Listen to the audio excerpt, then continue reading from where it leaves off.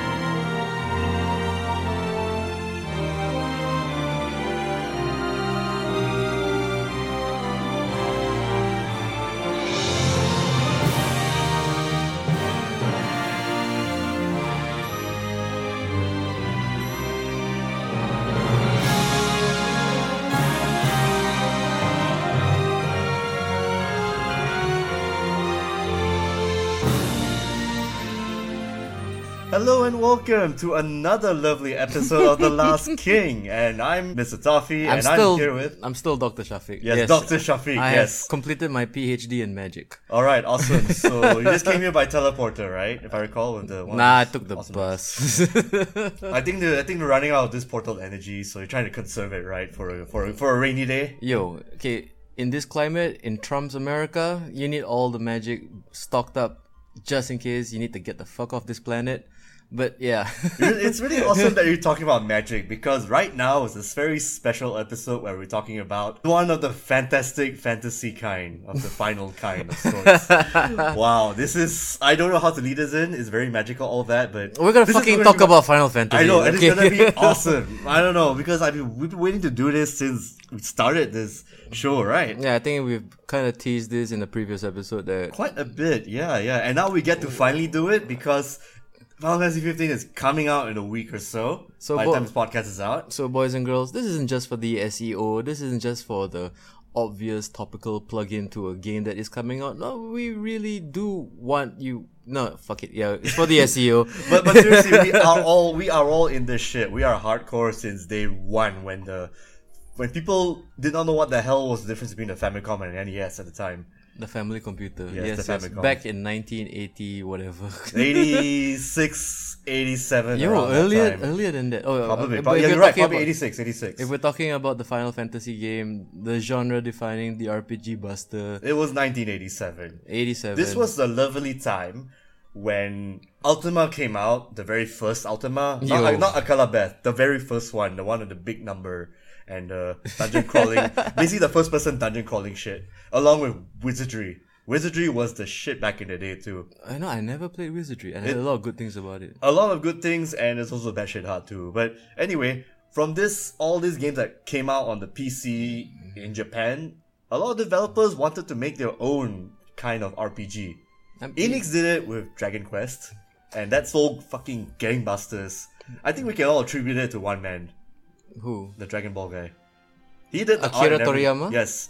I mean, the designer is all cool and all, but people remembered Dragon Ball because of the main character who looks a bit like Goku with a... Dude, they all look like Goku. Okay, good point. He's a template artist. Okay, no, I'm not here to shit on Toriyama-san, but seriously, you know, I mean, he's got a very distinctive art style, but all the guys look also the same. Also kind of template-ish, but you know what? It's his thing, and we all love him for it. But you know, yeah, I might need to take that bet. I don't want to offend any of you Dragon Ball nerds. Dude. The dragons, all that, they look pretty damn cool. The artwork, everything. Even the wizard, the evil badass dragon wizard. That art has been used up till now, okay? That shows how, I guess, timeless it is, in a sense. How many Dragon Quest games? They are 10. 10, right? And the 10th one has not come out in English at all because it's the online RPG one. Do you think we need to also give shoutouts to Miyamoto-san for Zelda being a very early RPG? A very early RPG adventure thing. But this is more like not in the veins of like a pen and paper D&D style RPG.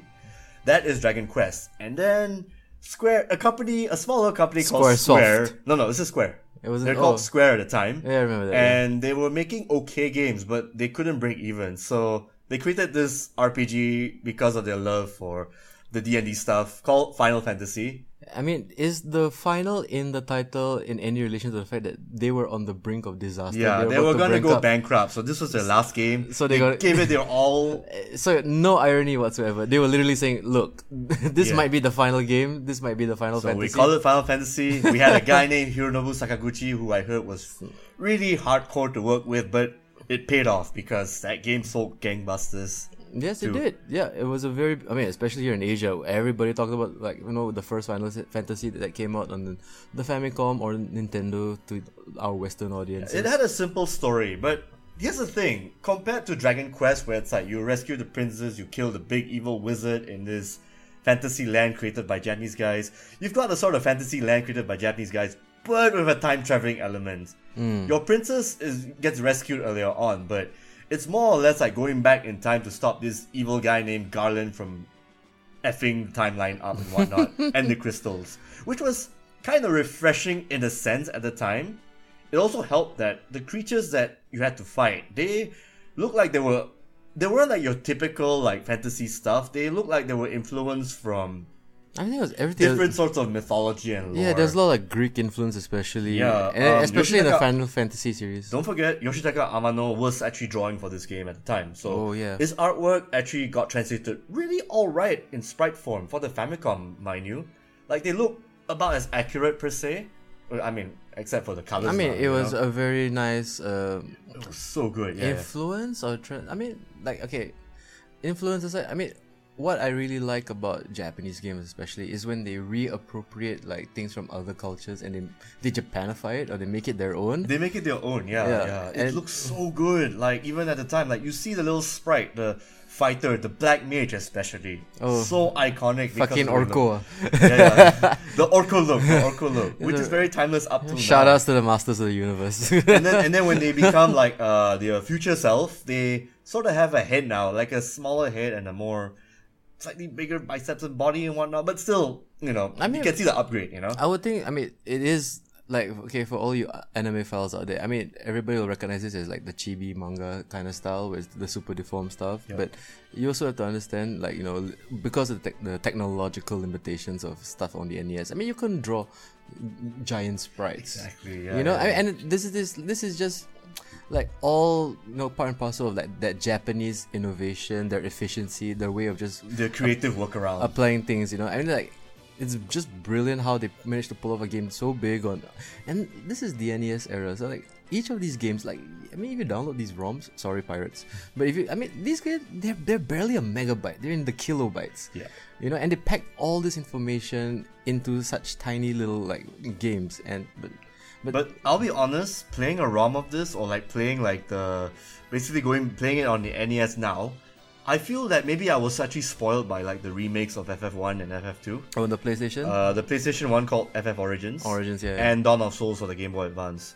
Because they basically just took away the worst aspects of an old game, i.e. the interface. Reworked it, and then this retained the challenge level, they retained the monsters, they retained the really kick-ass, though kind of basic right now kind of story going on. You still got your Warrior of Lights and all that, doing all this shit. You got to determine your class first and then they upgrade. It looks better now with the whole 16-bit sort of upgrade to it. Yeah, true that. Especially during the airship travel sequences. Oh yeah, it looks much with better. the Line 7 graphics. Is that what it's called? No, they don't have Mode 7 stuff. It's all 2D. Mode 7. It's all still 2D. The Mode 7 stuff came in much later. But we're getting ahead of it. Right now, we should go to part 2. Are we done with part 1? A little bit? Maybe, let me just ask you, when that game came out, how did it affect you? Did it change the way you looked at games? I wish I knew, because it was back in the day, I was a little kid when this came out. You're talking about the 80s, I only played this in late 90s, all that, because I only got an NES really late. Like a late to the party kind of guy? Yeah, I got my first console was a Mega Drive, mind you. I had the Nintendo, but for some reason, I would say games like this flew under my radar because when you're a kid, you don't really search out games, but you always follow the recommendations of the playground or the classroom or even the magazine you read for free at the Indian bookstore.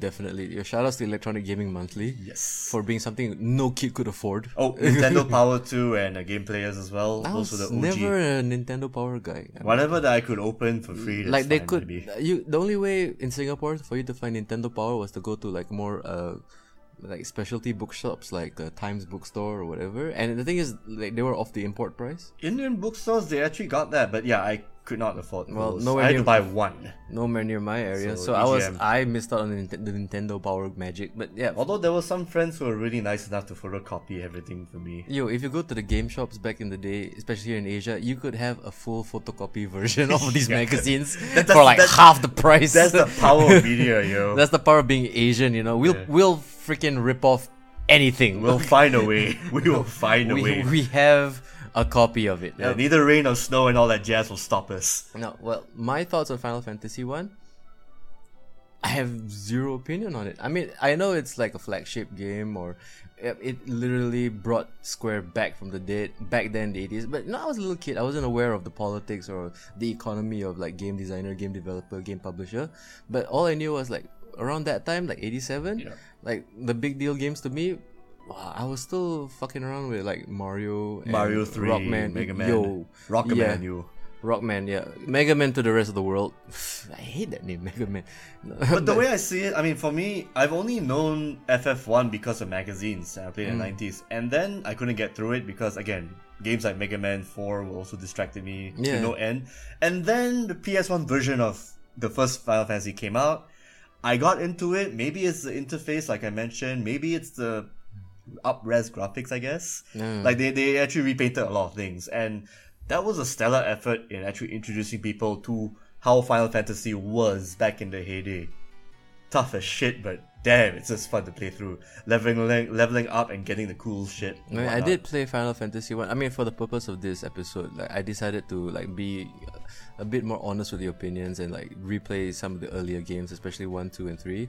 Good job. Those games didn't Yeah, age well at right. all.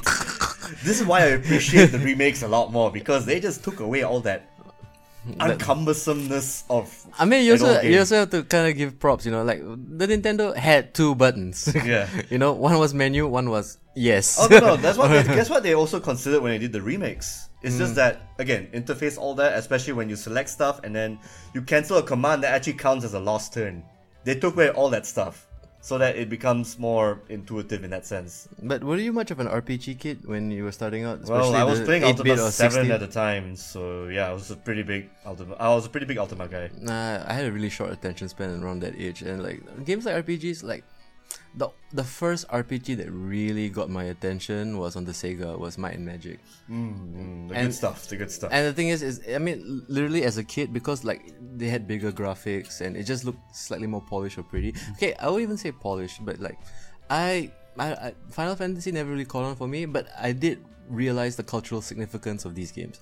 And like, I mean, I didn't just replay the games recently. I mean, there was a time, maybe when I was in my 20s, is like when like Final Fantasy, like, you know, like the bigger ones, like 7, 8 came out. Then it's like, oh yeah, there were like NES games that I probably missed out on. And I did go back in time, and yeah, sorry, emulator.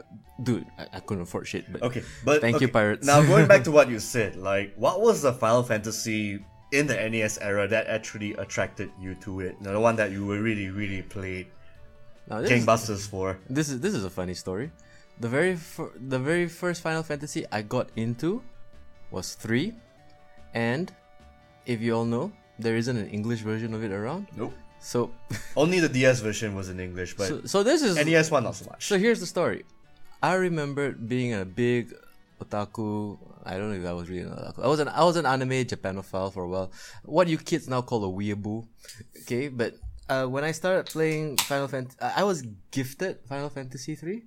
It was one of the things where like an uncle came back from Japan and he's like, "Oh, you like playing video games? Here's some video games." It's like, I can't understand the language, so I remember as a young man, okay, preteen, playing Final Fantasy 3, looking at all these Japanese characters, going to the library, and mind you, okay, with my library card, borrowed a English to Japanese dictionary, reading every single character on the screen. The pause button was my best friend. and just understanding, oh, so this character means attack. This means speed. And Final Fantasy III, I can't remember anything about the story. I do recall certain, like, you know, set pieces or boss battles, definitely.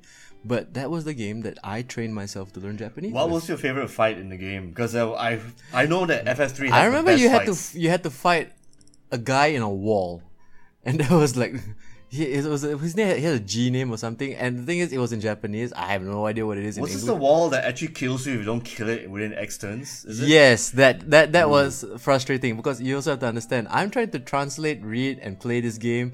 This guy's kicking my ass, and in between turns, it's like I need to do like, okay, what did he just do? What does that mean? Find the English word. Oh, okay, he cast a slow spell or something, or like he cast a free spell, and like, you know, I mean, it was a very educational game.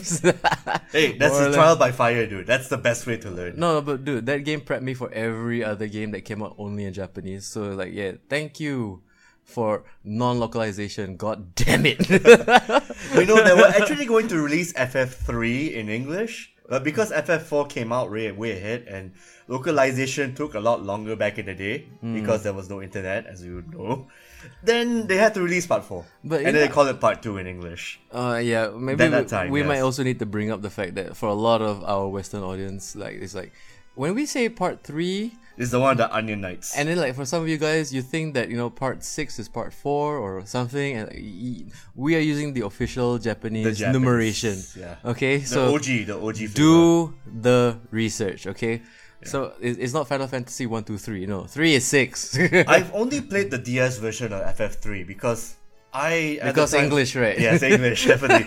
And also, what was it? What I really liked was when I was talking to someone else back in America about FF3 did for the DS. They told me that, dude, I didn't know these guys had names. In FFDS, FF3DS, they actually gave personalities to these guys. Refia, Luneth, Ark, and I don't know who the other fucker is, but I don't remember Refia. His name is Rafia? Refia. One of them is called Refia. Oh! Luneth, Refia. No, Refia's the girl. Refia's the girl. She's the mother figure. Dude, 20 years later, I've been pronouncing it Lafia. Ah, Lafia. Because of Japan. Oh, okay. Because of Japarish. Oh, they change it and then they make it more mystic sounding. That's why it's an R. But I really like the fact that it actually stayed true to the original game's difficulty and whatnot, right down to the save points. Yeah, like I the remember that. lack thereof of save points. I mean, it's a console, man. Yeah. Unless you, I mean, the technology for save points and, like, you know, those battery packed cartridges. And there's also like quick much save, later. you know, like the one where you just put your console to sleep and then you restart and you continue where it left Yo, off. dude, yeah. Speaking of which, I remember just leaving my Nintendo on the whole month. Oh, dude. My parents That were was so probably- pissed at me because it's like you had to do the unplug. Yeah, yes, this is back in the stupid eras when you had to, like, you only had one like jack at the back of your TV and you had to unplug it so that your parents or your brother could just watch TV. And then, like, you had to replug and unplug again. There were two things in FF3 DS that actually taught me to get good or just go fuck yourself. Which is? The Garuda fight, where, you're supposed to change classes apparently, because it'll make the fight so much easier. There's the one where basically everyone turns to a dragoon. And just jump I up remember. and just kill the guy, because he somehow has this area of effect attack and whatnot. And then the other time was when there was a dungeon where you became a mini throughout the entire fights. I remember that. Yeah, Yes, they that shrink was, you. yeah, they purposely shrink you, so you have to find your way out of that without getting yourself killed too much. I don't know how I got through that, but do you remember like that bit? No, not at all, man. I was probably too busy translating. But all in all, FF3 is a very huge landmark in FF because they introduced the kick-ass job system. But also, okay, for FF3, shoutouts to Tomono Video Game Rental System, the shop near my house, because I went through a lot of Nintendo adapters playing that game. Holy shit! I remember burning out the adapter twice. Oh man! And then these guys were solid. They sold me like the China adapter, which is like $15, as opposed to the official Nintendo But they one. burn out pretty quick, do they? Then the guy gave me some knowledge. He's like he gave me like this little electric fan that I could just put on it. Dude, like, you know, back in the stupid days, I mean, the golden age. The golden age, man. Your little adapters that kept your console going. And fucking RPGs And who then you were could- very, very stingy with their save points. But, memory issues, right? Well, I mean, come on, man. You only had to do what? Go to school and then like kind of do your homework. Then you had like 8 hours of the day to Yeah, just I like burn. how you say kinda for homework. That's how Kinda do. just fill out the blanks. Yo. I gotta worry about the real math. Were you the kid who like would go to class early before like the bell would ring and copy homework from people?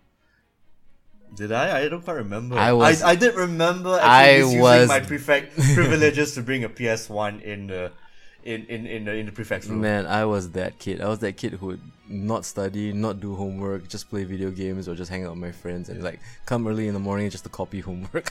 But Thanks, video games. but my big thing with Final Fantasy only came in much later, not so much on the FF3 side, because the DS version came out like what 2006, 7 around that time. Yeah, this is 2DS. This is before 3DS. The DS, yeah, the DS, way before the 3DS. Should we just jump straight to like 4 or 5 or so? That's at the SNES period with Mode 7 graphics.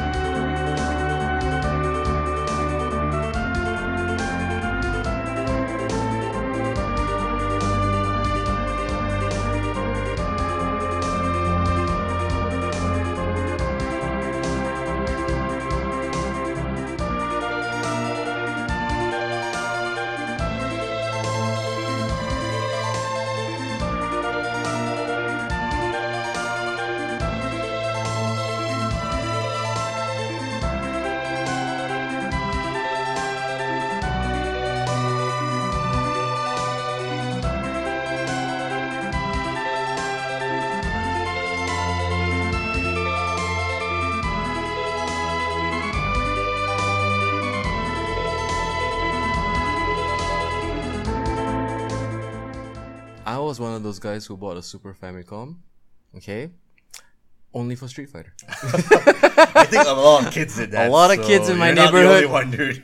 The only reason we all bought the Super Famicom is to play Street Fighter. Street Fighter 2, mind you. Okay. The original Street Fighter Like 2. World Warrior You could Championship not, Edition. You could not pick the bosses edition. No, you could even mirror match back in the no day. mirror match. No mirror match. Oh my god. How could I forget about that? And it's that situation where you go to the guy's house and it's like he plays Ryu and only he can play Ryu. Too bad. I'll use fucking Guile. or I'll play. Dhalsim, I'll dude. be Blanca, asshole. Fine. Yeah, that's But- fine. but- Blanca's the most awesome character. No, anyway. but okay. Did you remember? I don't know if this technology was available in the West, but here in Singapore, we had the modded Famicom where you could use floppy disks instead of the cartridges. Nope, we did not have that. You did we not had, have we that. had the Micro Genius. That as our proxy. the Micro we had the Micro Genius here, but the Micro Genius here was more like a Nintendo.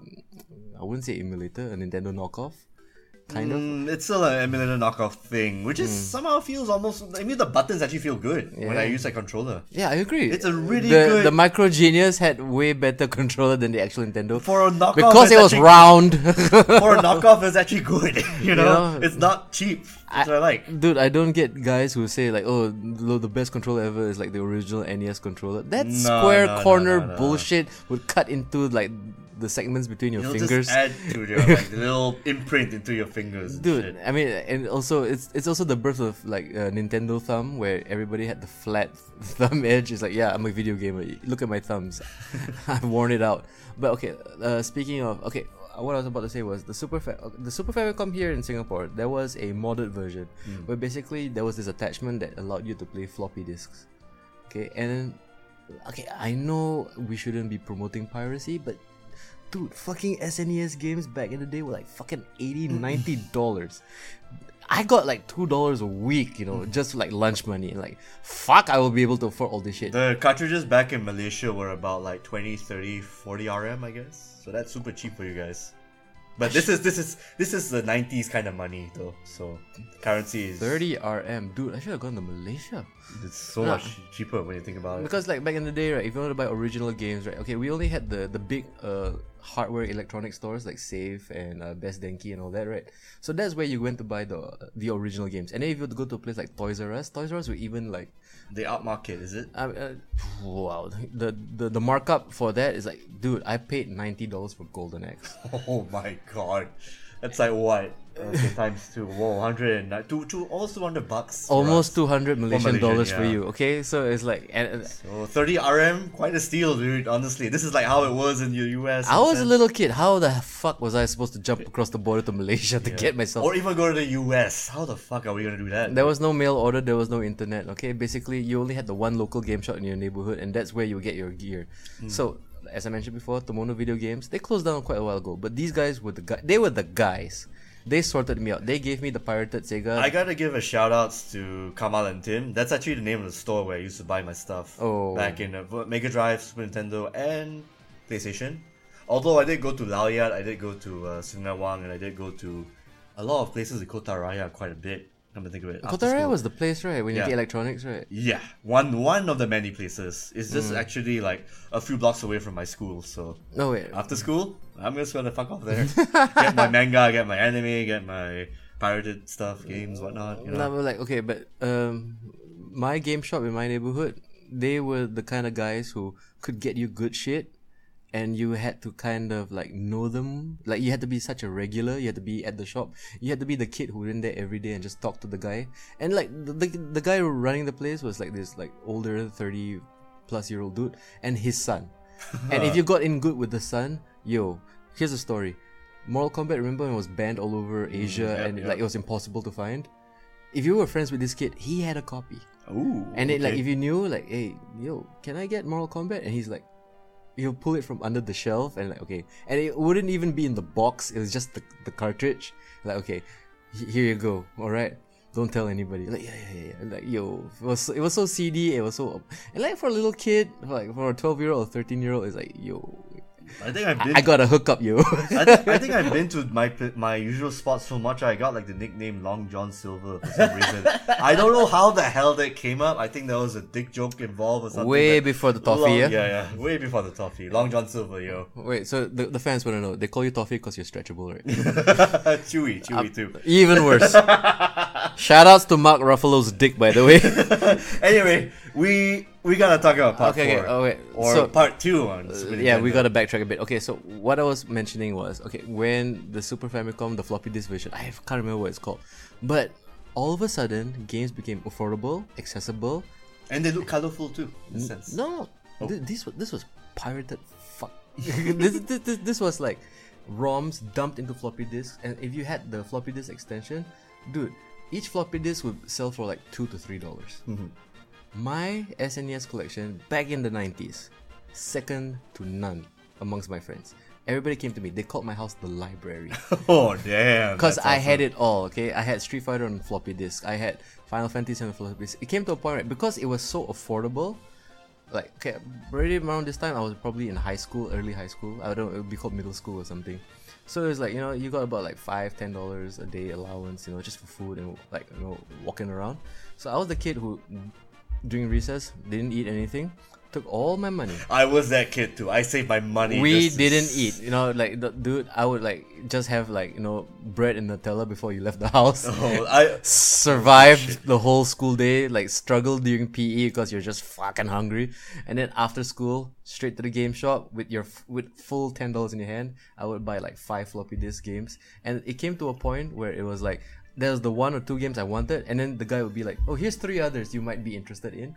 And it came, that was like, before my Steam account now, that was my first backlog. I had all these games, some of which I never even played, and then it was written on like all these floppy disks, and the guy would just write the title on it. Final Fantasy 2, right? Was that Yeah, the it'll one be that Final got- Fantasy 2, and then sometimes it'll be like a recycled floppy disk. Then he would just cross it out and then write like a Final Fight, and then is this Final Fight or Final Fantasy? And then he's like, I don't know. Nah, just take it. You know, It's an FS. I don't care. It's final something. It's a final something. Just play it. So how I got introduced to Final Fantasy 4 It was basically one of those days where, oh, it's time to move on to the PlayStation or something. So like, here's all these floppy disks. Wonder what this is. Stuck it in. Yo, this was like 2 years after I probably bought this game. And then it was magical. It was like, why haven't I played this? Why did I miss it? It was sitting in my room all this time. This amazing game. And I totally missed out on it because of fucking Street Fighter and probably like, oh yeah, Chrono Trigger too. Yeah, this was the time when, you've had like steampunk sci-fi stuff coming in the whole fantasy magic kind of universe. Yes, you've got like a really emo hero who became a Dark Knight and became a Paladin halfway through the story. And you've got like characters who lived and died too, and then people backstabbing you and whatnot. I would say the immersion and the characters, especially during the Super Nintendo. I mean, the dialogue, everything. I found out that later on that this was actually horribly translated, but the way I see every it, one of I them did was not care because I was actually invested in the characters because of what little text came up, And then Part 6 happened, but yes. we'll go through that. I mean, like 4, great game. I mean, All 5, all the even numbered Final Fantasies, they were all story based, while the odd number ones they were more gameplay oriented. Yeah, it was more like the odd number ones with the technology test. More like the job system tests and whatnot. They were like trying out new combat systems or new graphics or new something, right? Yeah, I remember that. So I remember like every even one would be amazing. Yeah. Except for probably 7, but we'll talk about it much later. Oh yeah, much later. Part 4, great story. I liked it a lot. Yeah. God damn, FF6 just blew everything out of the water for me. Man, like from the way the intro scene comes in with the opera music thing. Yeah, they strayed away from that chime. And then when you actually start the game, my god, this is a fucking dark game. I did not know any better at the time. And there was like this weird fog effect and black screen, right? And it's like, then you got that 3D intro, and then turns out you gotta have a bunch of heroes joining you, and you actually end up murdering the soldiers you were with by accident or something because of some S bullshit. And then came one of the more badass bad guys ever in the game. A fucking clown named Kefka. You would believe the clown murdered the shit out of the game, honestly. Like, he becomes You're a fan of that guy? Dude, I am. Dude, this is an example of a guy who became a lowly stooge, rise up to fame, kill off his masters, actually destroyed the world, left it in ruin. Name me one Final Fantasy villain ever in a series who have actually achieved that level of villainy. That level, like basically he actually conquered the universe. I mean, conquered the world. Conquered the world. Do you know what? I'm pretty sure all the FF fans will still say, nah, Sephiroth is more badass. Yeah, because he got the white hair and all that, but he didn't do much beyond like doing his master plan. That's it. No way the cosplayer Kefka got shit done, and the fight against him at the last stage was all the more worth it. Yeah, it was grueling, man. Yeah, because you kind of had to save your fucked up world, in a sense. Did you know that one of your characters was going to commit suicide because of the shit that happened? Oh yeah, by the way, spoiler alert for games that existed in the 90s. Yeah. Dude, they touch on so many themes. Loss, suicide, betrayal, everything. My god, every character was just so fleshed out. I would definitely... Locke was also cool for me because people actually named themselves after Locke because he was the first male hero. Then it turns out he's got a pretty tragic backstory in a sense. What's that? Celeste. Well, Celeste, I guess it's actually linked up with Locke in a sense. Then you've got Cyan. Cyan was also very tragic too because his entire kingdom and family was just murdered by poisoned water. Oh, I remember that. Yeah, and then when you actually went through his backstory, you get to see the ghosts of his family. Oh my god. It's like, I did not understand, but holy shit, I did in a sense. But what little understanding I had for story, it was like, Jesus, touched the shit out of me, dude. Man, talk about the 16-bit guilt trip, huh? And then when I played it again when the PlayStation 1 version came out, like for the CD, then I got the feels even more because I had a heavy understanding of cinematic stuff and movies and whatnot. And this just hit really hard, like, there's just so much thought with these characters, like from Shadow, Cyan, even Gao as well, the little throwaway kid. You think he would be a throwaway, but no, his backstory is equally sad too. Like basically a lost kid ditched by shitty parents, basically. So, yeah, Final Fantasy VI is like the requiem for a dream of all the Final Fantasy But with a games. happy ending. No, have a happy ending.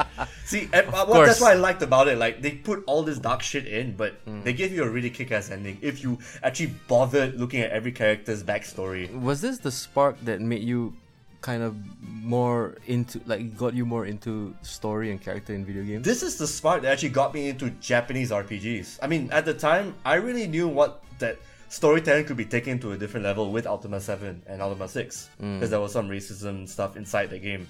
Classism, yeah, I remember. Yeah, and FF6 was the one that was like, you got these chibi characters, you've got this combat system, and yet somehow they have time to cram in a game with so much character depth, a lot of, people you want to give a shit about and want to actually, want to see live, in a sense.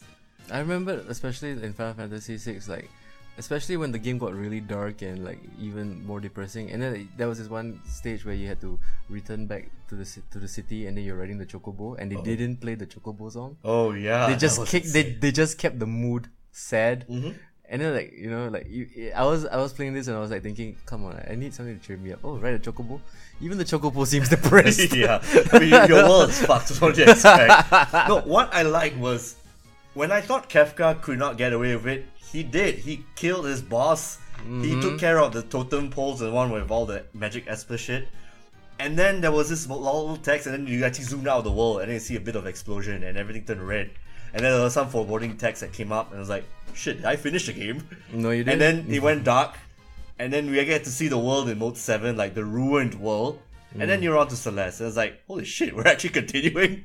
Oh, this is awesome. Man. And sad too, but really, really potentially awesome too. Quite a downer. I remember when that happened, I just put down my controller and I looked at the screen and I thought, this is probably one of those adult games, those grown-up games. Like, man, this was ahead of its time. Final honestly. Fantasy VI was this cut deep. Like, whoa. Yeah, like this in context. I mean, I think you probably got the context even more because when you see FF3, like very sort of playful, cheerish in a way. Yeah, it was definitely a big adventure. Yeah, and then you see part 6, like, whoa, this grew up pretty fast, But yeah, props to props to the developers and the storytellers and the guys. I mean, it was, to me, FF6 is the masterpiece. It's the most well crafted of all of them. Props to Yoshinori Kitase, the guy who also did FF13. This was his first major directorial debut game. Sakaguchi-san was actually just producing. I think Sakaguchi, was he still around? He was still around. He left after 9 right? Ish, because he was mostly a producer during those few years or so. He survived till the PlayStation era. Yeah, he did. He was basically a top dog producer guy. Yoshinori Kitase was a director. Tetsuya Nomura, Mr. Kingdom Hearts, he was the character developer for FF6. Oh man, Kingdom Hearts. 3 is gonna happen, right? Yeah, it's gonna happen after part 15. What is taking so long? Yeah. But okay, But I think everyone else in the entire universe know that FF6 was the bomb. Yeah, so it was. I don't know what else can we add. I mean, is there anything you want to add? Like, if you haven't played it, do yourself a goddamn favor and play the Game Boy Advance version. Don't play the iOS version. Yes, that's also one good advice. Yeah, but you fuckers telling me that you have Final Fantasy on your phone, get the fuck out of my face. Okay, seriously, play it properly on a console, especially on a Nintendo console. Yeah, play it on an SNES, but if you can't find it, I feel the Game Boy Advance, they actually did some retranslation, which is tidier, I feel. I mean, but not knocking the SNES version. The translator did a damn good job. I heard they actually worked a month just for that game. That's fucking balls out, man. 1 month just to translate like 300 God knows how much text. Dude, like how long did it take for them to translate like the Yakuza games? Remember that? Yeah. It was years, right? And the thing is, I think this was actually more impressive. I mean, the fact that FF6 was a huge game, text-wise. And, no internet, right? Well, but the thing is that there's a lot of reading. Like, I mean, like modern games, especially when people complain about like, oh, why isn't Yakuza coming to America? Oh, it's the localization. How hard could it be to translate or redo the voice acting? Oh my god, fuck you. It's a lot of work, man. Dude, I work in a production house. Voice work is not as easy as it looks, okay? But, okay, still. So, I think that pretty much almost covers the early era. Yeah, the 90s era, basically. The 80s and 90s era. I mean, Final Fantasy, if you want to seek out the NES games, I would recommend just play 3. I think we missed out on part 5, but 5? I've only played the PS1 version because again with the remake, it's Japanese and the Super Nintendo. Not the remake. This is like part 5, like original flavor, but all the text is all done up in English. Okay. Good job to the localizer. I believe it's Ted Woosley. Yeah, that guy. I missed out on 5, man. I mean, I heard it was good. I mean, I'm gonna look for it. 5 was the better version of 3 because apparently the that's what job they told is me. very flexible. And you can be a sage, you can be a shaman, ninja, ronin. You can actually mix and match skills. That's the best part. This is the one where it's more is it the one where they use the ATB system? They all use the ATB system. No. Part 4 used the ATB system. 4 and is then the it went first on one, forward, right? yeah. Yeah. And this is the one where your main character is called Butts by accident. Now they changed it to Bart, B-A-R-T-Z, but at the time, someone forgot to put the R somewhere, so Butts. Oh, but bats. Butts. It was probably Bats in Japanese, so someone thought Butts sounds like a good idea for a character name. Maybe it's something like Batsu. Yeah, Batsu, yeah. Maybe from Batsu. rival schools. Batsu, I mean, that's a cool name. It literally means punish. Yeah, but when you want to think of it in a fantasy sort of setting, I think Bart's actually makes more sense. Oh yeah, I mean, come on. I mean, one of the more fun things about playing games like this, especially games from Japan, is just seeing the Japish. Well, I also remember FF5 cross-dressing pirates. That's one of your main characters. Oh god damn, yeah. Yes. I mean, you thought it was a dude, and it turns out the old man and Bart's checked out the bed. Holy shit, there's a woman! Because we clothes all got wet and shit, right? The reverse poison, you mean? Yeah, the reverse poison. Yes. But that's what I like about FF5. There was actually humor in the game in a sense, like especially when you see the eyes pop out and all that. And Gilgamesh, one of the better comedic villains ever. Sorry, it's Gilgamesh. Gilgamesh, I don't care. Gilgamesh. But dude, you have to admit, he is hilarious to a degree. I mean, when did 5 come out though? It was 90... It was definitely after 4. That's for sure. 95, 94, definitely before part 6. I think the reason why I ignored part 5 is because Chrono Trigger was out. Yes. Okay, tell you what. Between the Japanese game and the English game, yeah, you gotta go for the English game. You know what? Ignore what I said. Fuck Final Fantasy VI. Just play Chrono Trigger. Oh, come on. Play Final Fantasy VI and Chrono Trigger.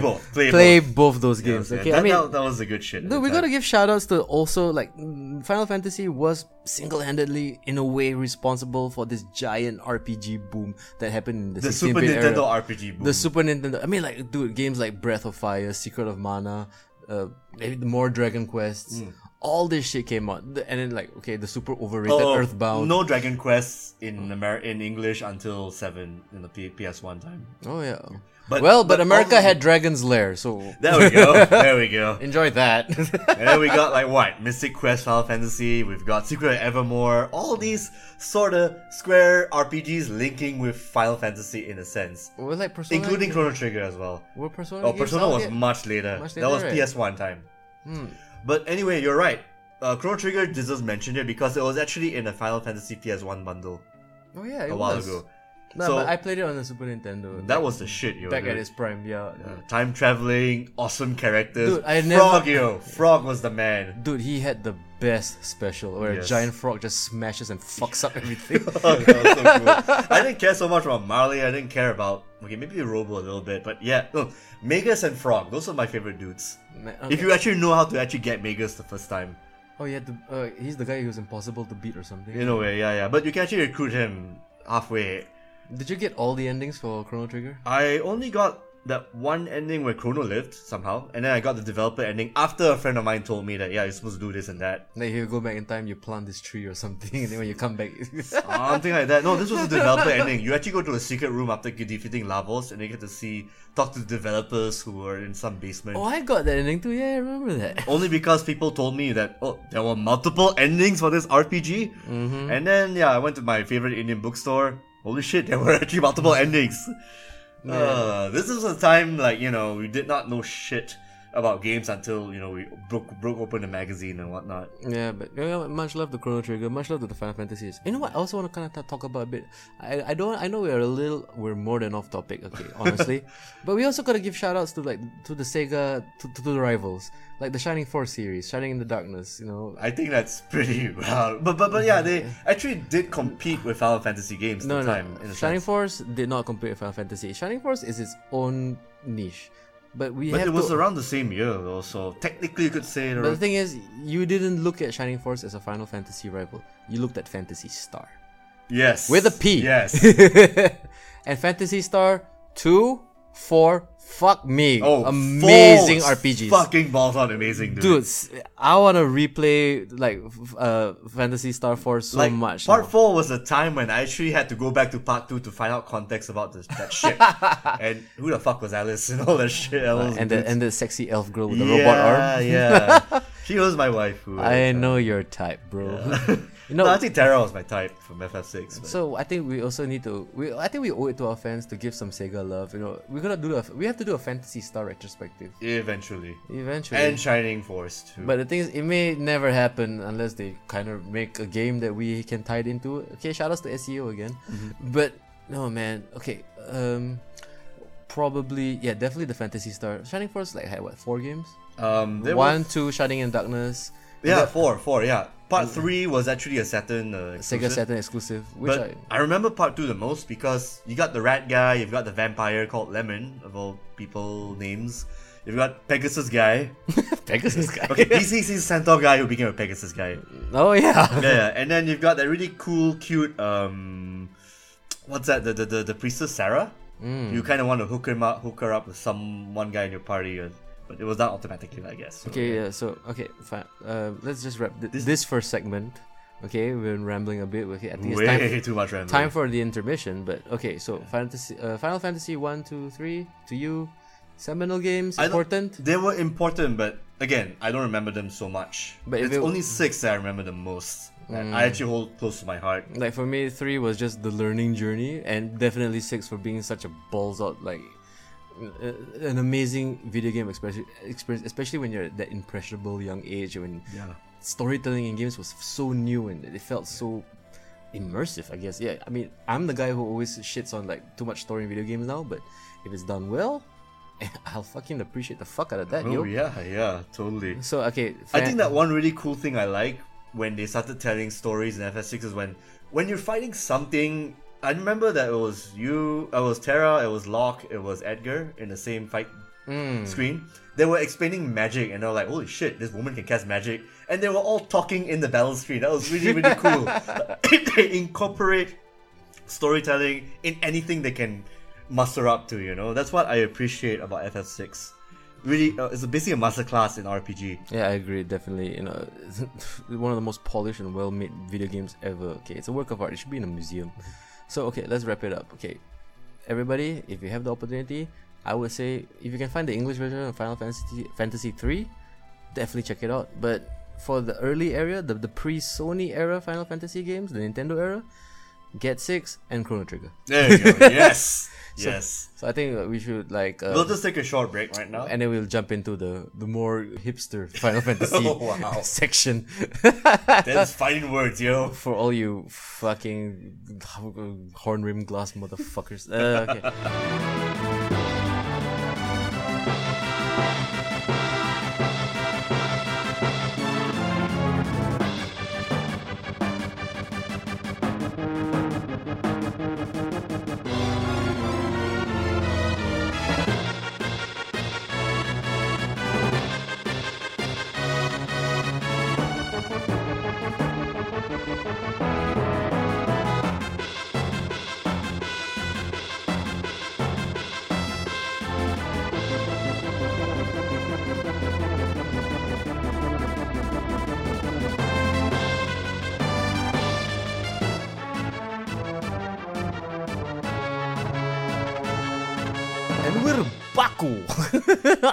Alright, so do you want to set some context to what happened back in the day when Sony did not have a So PlayStation Nintendo yet. fucks over Sony.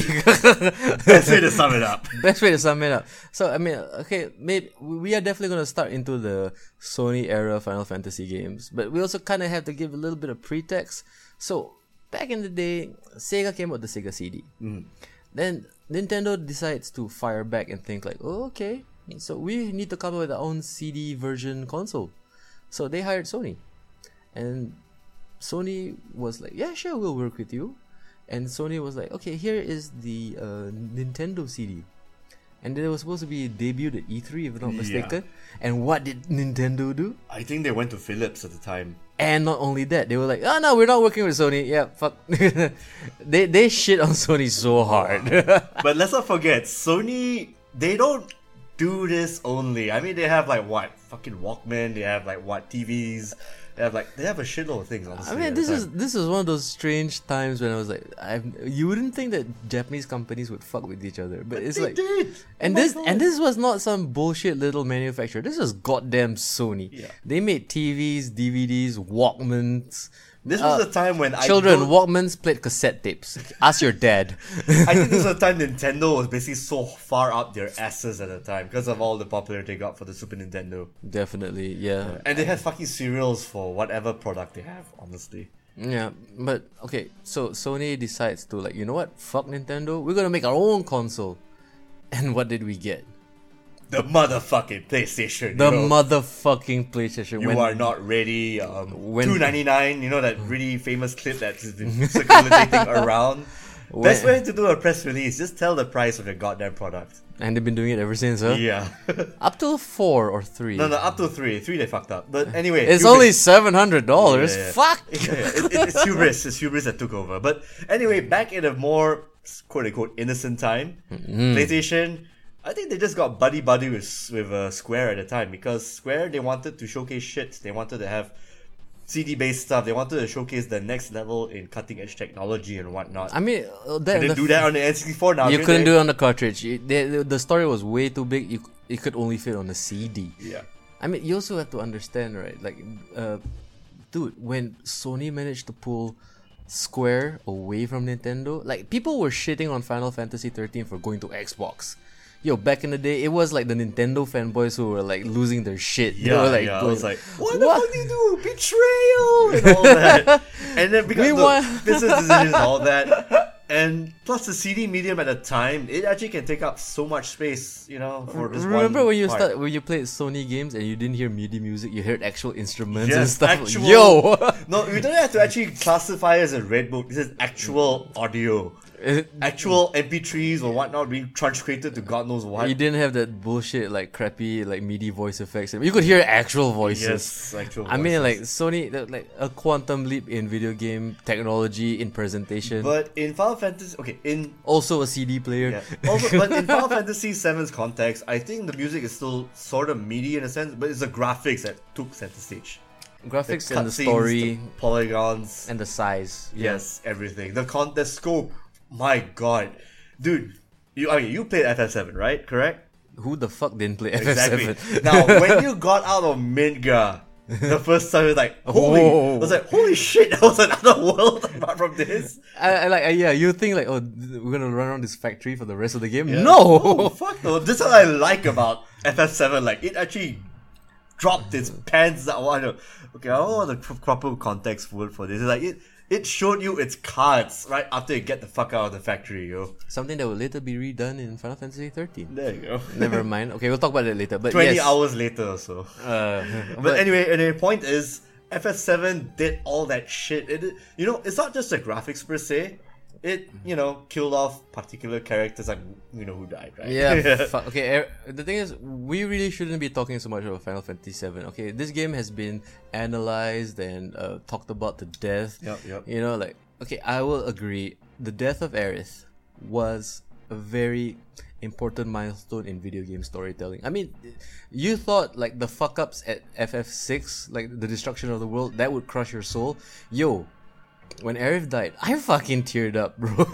I think Sephiroth, you cocksucker! How could you? I wasn't really that affected. Okay, I mean I did cry, but the point is, I wasn't that affected too much. Dude, after I realized that FF6 sort of maybe have done it better per se in a more broader world destroying sense. You didn't tear up once the piano started kicking. Okay, the piano did. I teared up. Yes, that was the best way to actually handle a sad scene, right? It was really good. That's what I liked Schmaltzy about piano it. music. And you know what they did in the story halfway through?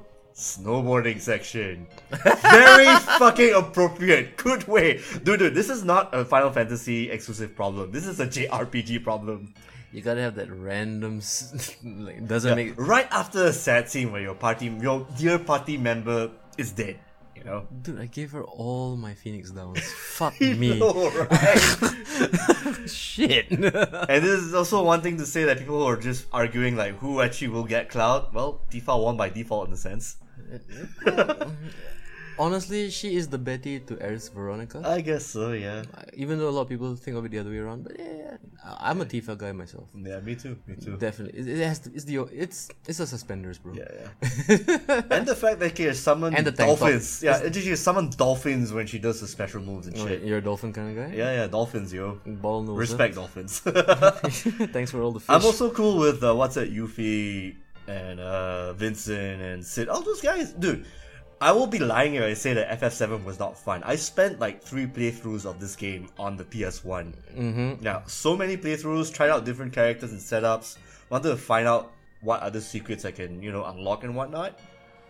It's all good, like everything is all expanded. I mean, everything is all thought out very well per se. Even like that whole mindfuck that happened when Clouds was on the wheelchair and everyone else took control of the story. I like that bit a lot more, to be honest, more than I give it credit. Because it showed that Tifa had balls, metaphorically. Sid was a really good leader. Shout out to Barrett Sid. not so much. I don't know, because he had his daughter to worry about, so parents and shit. This is like Parental obligations, I would say like what really struck me or really stayed in my mind was the fact that Final Fantasy VII, this is like before GTA. Yeah. When GTA jumped from like the top-down view to its 3D thing. Like to me, this was like because I played Final Fantasy VI and like everybody was really accustomed to like the 16-bit 8-bit kind of like a sprite style, and then when it became polygons, and like I was like I said, this was the era when 1997 when this game dropped. Like this was the 3D boom. Virtua Fighter, Quake. Mario 64. Yeah. It looked pretty. And it looked impressive. It was like, look at all this technology. Yeah, and here's the thing. It's not just the graphics that impressed. It's the story, the scope, the characters, everything. Which is why I just don't like shitting on the game too much. I mean, yeah. The combat was like basically active time battle stuff. Materia made everyone interchangeable, so you had the correct slots and whatnot. Yeah. Everyone can be a fire casting, hard hitting mofo if you have put in the time. But I did feel that, to its credit, everything else succeeded about FF7. There'll be magazines at the time. There were a lot of podcasts before ours and a lot of magazines that actually just shit on FF7 for being overrated. No, I disagree. I disagree. Yeah. This is more like FF7. Yeah, it's a popular child. Don't get me wrong. This is everybody's first Final Fantasy, but it was the first and the good and a really good one for a damn good reason. It pulled it off. It pulled off its story and it scoped very well. I would definitely say that Final Fantasy VII kind of set the pace for how a JRPG should be made from that point on. Yeah. And it's like every game up till now, your Personas, your Devil Summoners, everything all followed that template. That is the blueprint for an amazing RPG. Yeah. I can fault it for being inconsistent at times. Remember the snowboarding thing after your friend died? Yeah. That's not the only instance that happened. I mean, in terms of like inconsistent tone and whatnot. I wouldn't even say inconsistent. I would say like maybe this is how I see it. Like maybe Square was given, okay, here's some brand new technology. Yep. Now you don't have limits, and then they had the chance to just play, to experiment, to just fuck around and like see what was truly possible, how they could expand on not just the storytelling but on the gameplay, on what how you could just move around or experience the environment. And like, yeah, there were probably stuff they could have cut out to trim the fat a bit, but no, let them figure it out. This is brand new technology, new hardware. I had to play the game twice because I did not actually get the whole mindfuck Cloud went through, especially when it was actually trying to copy what his buddy Zack was doing, because he was the OG soldier. Yeah, but yeah, that's the testament of the game. It made you want to play it twice because of how deep its story can get if you want it to be deep. I want to bring up something else too. I mean, like, I'm talking about graphics, you know. Okay, even though graphics to me is more of a moot point nowadays, but back then it was super impressive. Yo, remember the first time you saw the 3D Chocobo? Ooh, How yes, fucking yes. adorable that guy was. No. Like, most of the times, in your mind, you were thinking like he's like some giant yellow bird, chicken, whatever. And the whole inconsistent thing that I mentioned, it actually showed in the graphics in a way, because when you see the Popeye-looking sprites, the 3D sprites, I mean, it's guys a style. going to the CG. Yeah, it's a style thing, I would say it's perhaps. a style, yeah. It's an aesthetic. It just goes back and forth. Not too often to be very jarring, but you know, when you play it again and again, you'll be like, huh, okay. I know why they did that, but dude, I have to point it out, you know? You gotta call it out. I mean, I will also say, like, maybe... I mean, there were probably... It wasn't just one team. There were several guys working on different parts of the game. So, the inconsistent style... I mean, you have to understand, FF7 was rushed. It had to come out within the first year. Mm-hmm. It had... Because...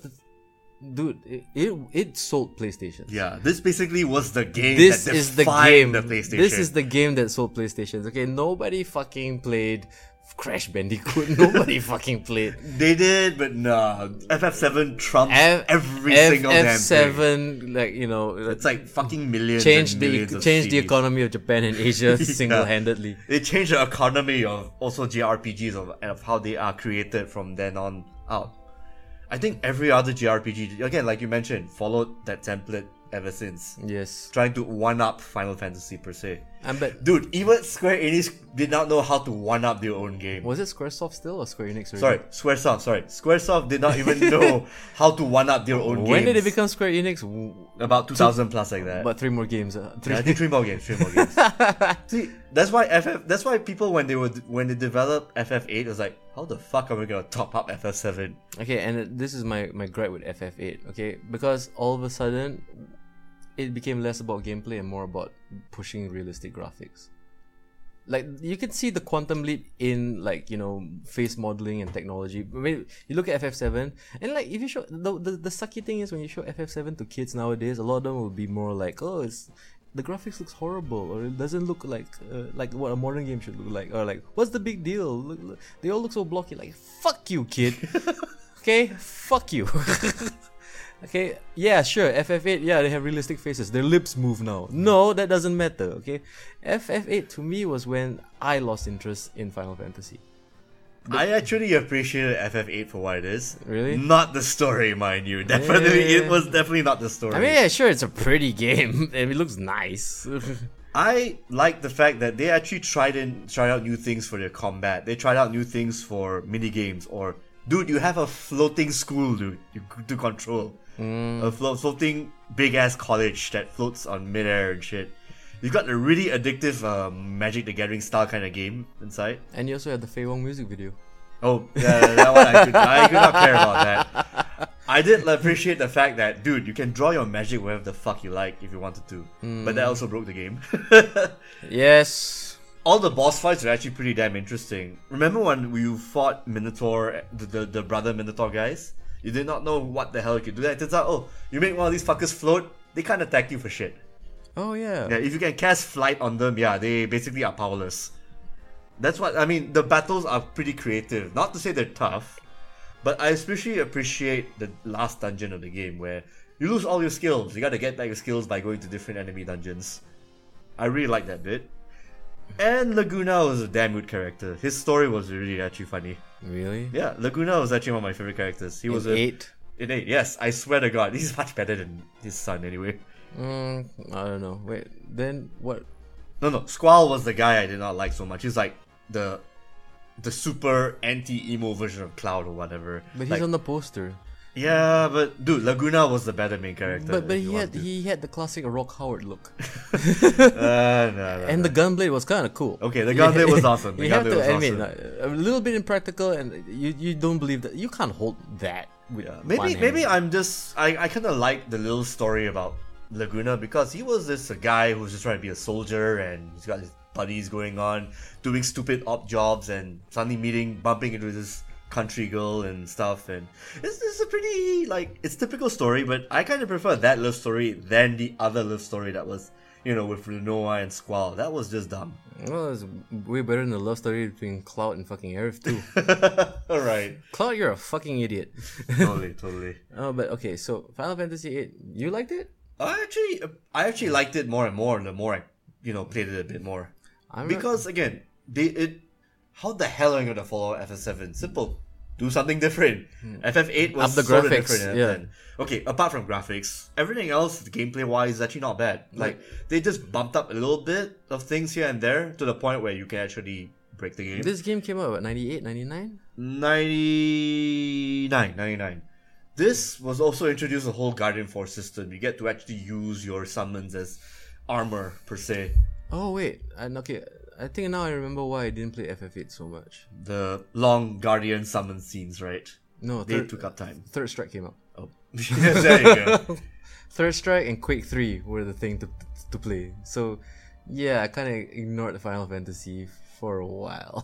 I think that was the time I started going away from the PC side and just went on playing more console games. But like the last PC game I played was Heroes of Might and Magic 3. Came out around that period, like maybe a few years before then. Then I shifted back to PlayStation. Nah, I was still knee deep in like games like Half-Life and Quake and I was still in the arcades playing Third Strike and King of Fighters. So FF8, it probably slid under my radar because I was kind of distracted with other things.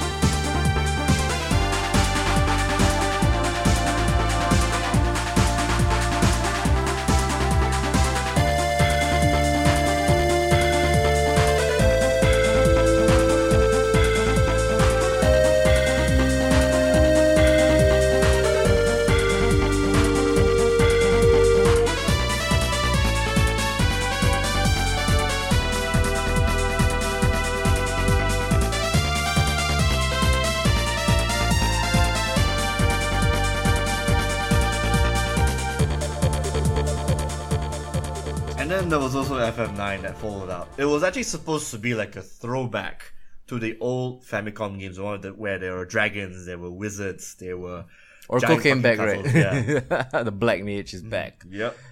But good old VV. Now here's the sad thing about what's gonna happen, because the thing is, once Final Fantasy 9, 10, whatsoever came out, I was serving national service. Ooh. I had no time for video games, and like a lot of things. I mean, this was the dark gap in my video game life, because basically, I mean, I loved it, but the thing is, sucky thing about being a Singaporean, you have to sacrifice 2.5 years of your life to just serve your nation, you know, and which means no video games. And then, like, if you had a girlfriend back then, dude, you only had the weekend, you know.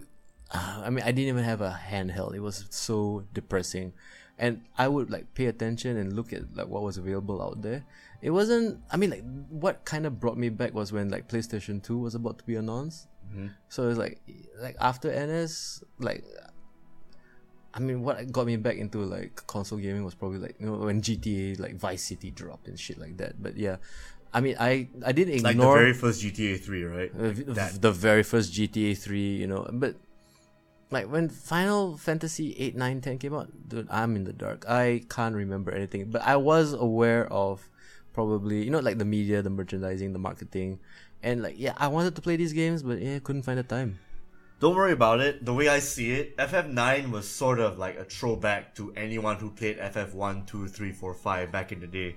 Because this was basically like new characters, a world that's sort of tailored like those old games, to the point where you got things name dropped, you know, like lots of references, Matoya, right? A lot of references. Matoya, Doga, a lot of old names back then. Garland as well was actually a bad guy. So FF9 was basically fan service the game. It was fan service the game, yes. But I appreciate it, but not as much as the other games. Look, the 3D graphics were great. I like the fact that you can go back to 4 characters now, because back then it was like 3 during the FF7, 8 period. Just 3 guys. They Here you figured go out the back to 4. technology. Yeah, they go back to 4. They brought everything old school, right down to the huge encounter rates. Like, we walk 2 steps, you gotta come across a bad guy, which basically means the game gets easier later on, level-wise. I, again, love the throwbacks, got the Black Mage, all that. Wish I could talk a little bit more about it, but it wasn't really my most favorite Final Fantasy because, again, diminishing returns. I liked how the story went on in the first part. Like, you're this guy, you kidnap a princess because of, political reasons, whatnot, but not so much. And then a lot of things just went batshit insane to the point where suddenly there's a spaceship that you had to go in.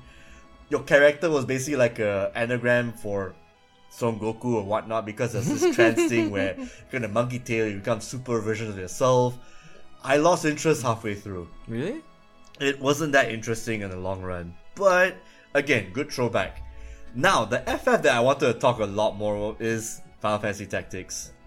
Tactics? Tactics, that one that came out after 7. Holy shit, why did I not bring that up earlier? This is basically Macbeth, the RPG. Okay, Macbeth and Hamlet all combined together in one, but with a Final Fantasy twist to it. I kind of missed out on the tactics. I mean, this came out on... Dude. Was this on portable? Or this was on PS1, but yeah, PS1. that's a PSP version.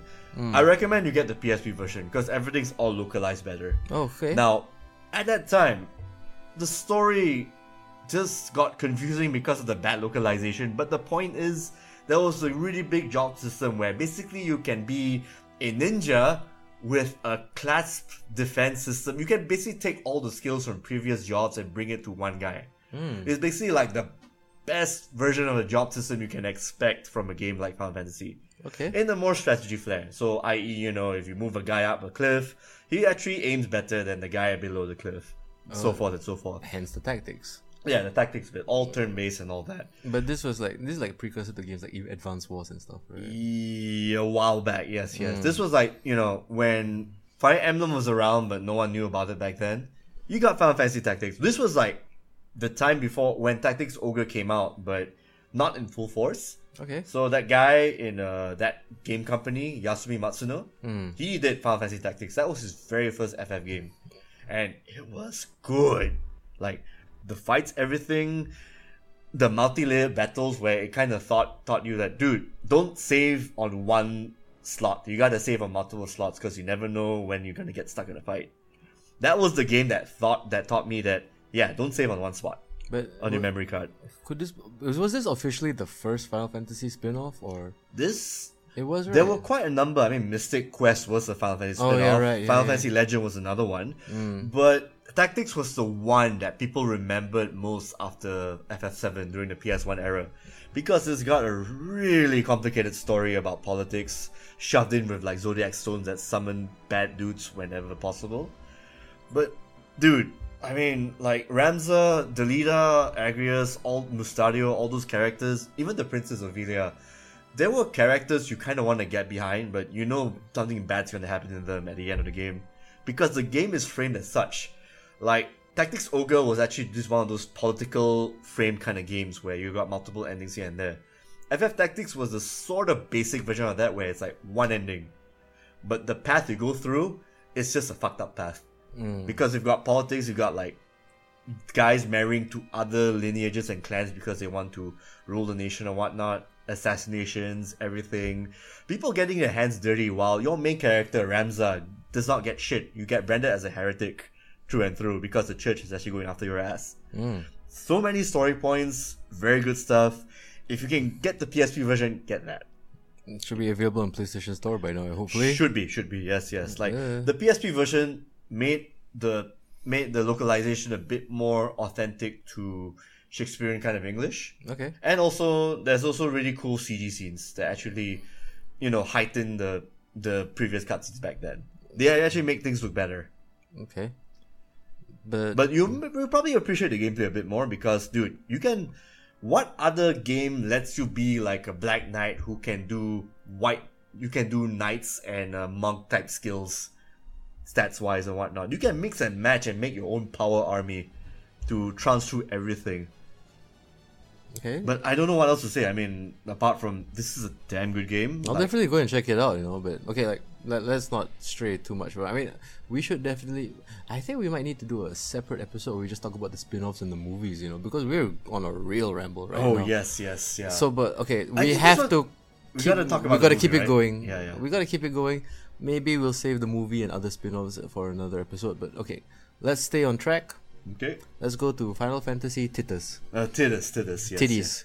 Titty boy. Yeah. I've only actually learned how to pronounce Titus's name like in World of Final Fantasy. Really? Like recently. Like it's Titus, yeah. But it sounds so weird, man. It's supposed to be Titus. So it's short form, we call him Tit. Yeah, Tid. I'm gonna call him Titus. Okay. Titus fuck sounds it. normal, yeah. So this was actually the first time that a Final Fantasy went a very obviously linear route for me. Now, every other FF game, they were actually had some illusion of like free-form open-world gameplay. FF7 let you do a lot of And shit. this is before open world was even a concept or a thing, huh? Yeah, this was like after. I think this came out after GTA anyway. So GTA was the one that introduced the open-world concept. I mean, do you think the backlash on its linearity is because games like GTA existed and like why couldn't they make a Final Fantasy? That's the that was thing. overworld? There was no backlash to its how straight the story is because I think they actually knew how to actually punctuate all the side activities more. Like, you go to one area, Blitzball's unlocked. You go to another area, that thunder dodging game is unlocked. You go to one point there, your chocobo cold. That fucking minigame also opened up too. But maybe Final Fantasy X to me felt like okay. It was a cinematic game, definitely. I would say like this is PS2 already. PS2. Yeah. This was the time when... And this is Square Enix- DVD technology. Yeah, this was the time when... 480p, yo. Yeah, holy shit. There was a time when they showed off like facial animations, lighting, all that cool shit that you see in like most modern games nowadays. I mean, back then it was like, dude, like it was another quantum leap in technology. I mean, granted, probably around that era, like the most impressive visually in terms of like facial animation or in character like interactivity, I would say it's still Half-Life 2. Half-Life 2 still holds the high benchmark for being the first truly modern looking video game. And I would say like Final Fantasy 10, 11 was the MMO, right? Yeah, the MMO. Final Fantasy X looked of its time, looked like the technology It was groundbreaking, definitely. I mean, visually, it was spectacular. And they also ditched the active time battle system for like a turn-based system. I think that's what pissed off most people, right? Not really, no. Dude, this was actually a really highly praised FF game, despite its linearity. The thing is that the turn system actually let you use all your party members. So basically, if you want to switch to Riku, who's at the back, yeah, do that. Which actually helped because each character felt like they were typecast for one thing. Like Auron was the heavy hitter, Kimari was the blue mage heavy hitter guy, Riku was a small fast girl. Tidus was the fast warrior guy. And yeah, you've got Yuna who's the summoner spellcaster. Everybody loves Yuna. Yeah. There's this in-joke I share with my friends where basically every single Final Fantasy caters to a fetish of sorts with their female leads. Oh, please do go on. Okay, obviously we know Tifa caters to whatnot. Ares, yeah, she caters to like the demure kind of girl thing. The girlfriend experience. The girl next door experience. Renoa, actually, what does she cater for? I think she was a bland piece of cardboard, honestly. So what does Vanille cater to? Never mind about that. Okay, the lolicon guys. Okay, Garnet from FF9. It was a bum. Let's see. I guess Renoa is probably her bangs or something, her hair. Her very Asian waifu look, I guess. I would never ever read into things like this, but this is fascinating. Okay. Yuna's the side boob. You notice that all the promo pieces is all showing like the side bits here and there. Never noticed it. There you go. Now you know. This has been a perverted episode with Mr. Toffee. Now I can't unsee that. Poor Mr. Toffee. I know. Stop staring at the Final Fantasy poster. Okay, but let's talk about... Okay, did you play 11? 11? No, I did not, which is why we're probably going to skip that. So, boys and girls, ladies and gentlemen, usually we're very thorough with the research and with the experience. And but we actually got to play these games. And I couldn't find a way to play Final Fantasy 11 at all. Especially right now when they discontinued the servers. How are we ever going to, know? I mean, yeah, What sure. I can tell you is they brought in a really cool NPC called Shantoto. Shantoto? Little midget. Taru girl. She casts spells. She casts curses. She does the Ojo laugh, you know, the the side laugh, one. yeah. Basically the Karen laugh. And yeah, she's actually voiced by Megumi Hayashibara. Really? Yes. Wow. In the Japanese version, she was voiced by that really kick-ass voice actress. Cool. Yeah, that's pretty awesome. And she can do the Ojo laugh pretty well. So I think let's just skip this to 12. Huh? Yeah. So Final The Fantasy Perils 12. of Vanilla, yeah. Now, there's a really cool story, or rather tragic story about FF12. Your director, who was Yasumi Matsuno, was so sick of Final Fantasy. Yeah, I mean, he was probably literally mentally sick that he had to back off from the project halfway. He was in the game for like what 20 years almost. And then he was actually replaced by Akitoshi Kawazu. And a lot of people were a bit upset with that because I mean I think they would say like maybe it's lack of experience or they were afraid that it would veer too far away from the Final Fantasy idiom. Okay, now there's a bit of history about Akitoshi Kawazu. He is a guy responsible for Final Fantasy II. And Final Fantasy II did not age well because of certain game mechanics. Now, he actually went off to do his own thing. The Saga series, the Final Fantasy Legend series, whatnot. I didn't mind the Saga series. Yeah, the Saga series was good. That was the good shit. And then he went on to do some Final Fantasy projects, including FF12, because someone had to be the director for that if Yasumi Matsuno left, right? This is still PlayStation 2 era, right? Yeah, Yep, F13 would be the first PS3 game. Yeah. Now, you know Van and Pinello? Mm-hmm. They were actually shoved in at the very last minute because of Akitoshi Kawazu's need to have a relatable protagonist. It's very Japanese, I guess. You could tell when you play the game, right? When you actually played FF12. They look very shoehorned in, huh? Yeah, they were very put in at the last minute. The real mofos of the story were like Ash, Bash, and Balthier. Those were the main guys who somehow got sidelined because Akitoshi kind of wanted younger people or maybe to headline the game. He was just an asshole, like he wanted his stuff in it too. Yeah, I suppose so. But in any regard, FF12, I liked it. I actually liked it despite its troubled development history. Like, I loved Ash. I loved the plight of Bash being like the twin brother of this other bad guy or some shit. Like, to have responsibilities of the crowd. I like Balthier's Han Solo-like demeanor and everything. And his dad too. His dad was a badass in the worst way possible. The Sid. That was the first time they actually had Sid as a bad guy. I remember that. Yeah.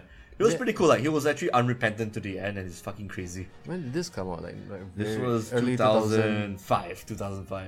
No, 2005. This was the time when, oh dude, when you see the CGI for this, like, it reminded me of November Rain for some reason. But this was like the tail end of the PlayStation 2 era, right? Because PS3 was already on the horizon. Closely. I think that was announced at the time. Yeah. PS3 dropped, what, 2006, 2007? Around that time. Yeah, I remember getting it during when I was in college already at that time. I did remember FF12, like, dude, everything just looked so lifelike and, you know, seamless in a sense. Like, every fight you go in the desert or in the plains or in, like, some dank, kick-ass ruins, dude, the fights just happen automatically. They technically brought back the ATB system, but they frame it like an MMO in terms of like you gotta wait for your cooldowns, you gotta do your things, you gotta also set up commands by gambits. What I liked about it, yeah, it's like how seamless combat is, and it's got a pretty cool story to boot. But does it like because of the change in directors, did it stay true to the modern Final Fantasy, or did like it stayed true to a Yasumi Matsumo kind of Final Fantasy? So you still there was a political slant to it. In terms like because there was this Arcadia Empire starts with an A, holy crap, where I'm gonna take over in the most friendly way possible, but obviously it turns out that that wasn't the case. Okay. Yeah, and then there was actually some backstories with Bash and Ash. I mean, Ash, she lost her husband like in the start of the game, and she had to be like the one true ruler per se.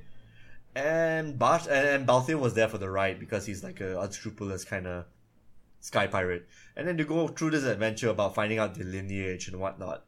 Turns out there were actually some magical folks that started this whole shit beyond hand, and who actually managed to overpower like certain political figures like Sid, Balthier's dad, and man, the main bad guy whose name actually escapes me. That's Val Kilmer. Not Val Kilmer. Is it Vane? Vane Solidor. He's the main antagonist. Like which you discover later on. I mean, he doesn't look that evil yet, but when you start seeing him talking to the little evil spirits that actually hover around him, he starts going batshit crazy per se.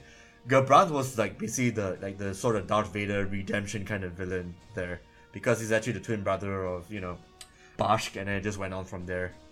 And yeah, what actually adds a complication of basically Vane's brother, Larsa, like a little guy who he's actually torn between like supporting his empire and supporting these rebels and whatnot. But like, how was the battle system and how was... It's very, very real time per se. You just set commands, you gotta wait for the ATB system to fill up before you start doing your commands, all that. Really cool stuff.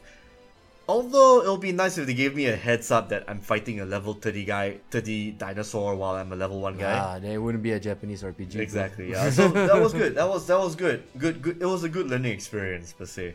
Like, don't explore areas you're not meant to explore yet. But that's what I like about the game. It's just free flowing. It's got good combat. It had a really good story up until near the end per se.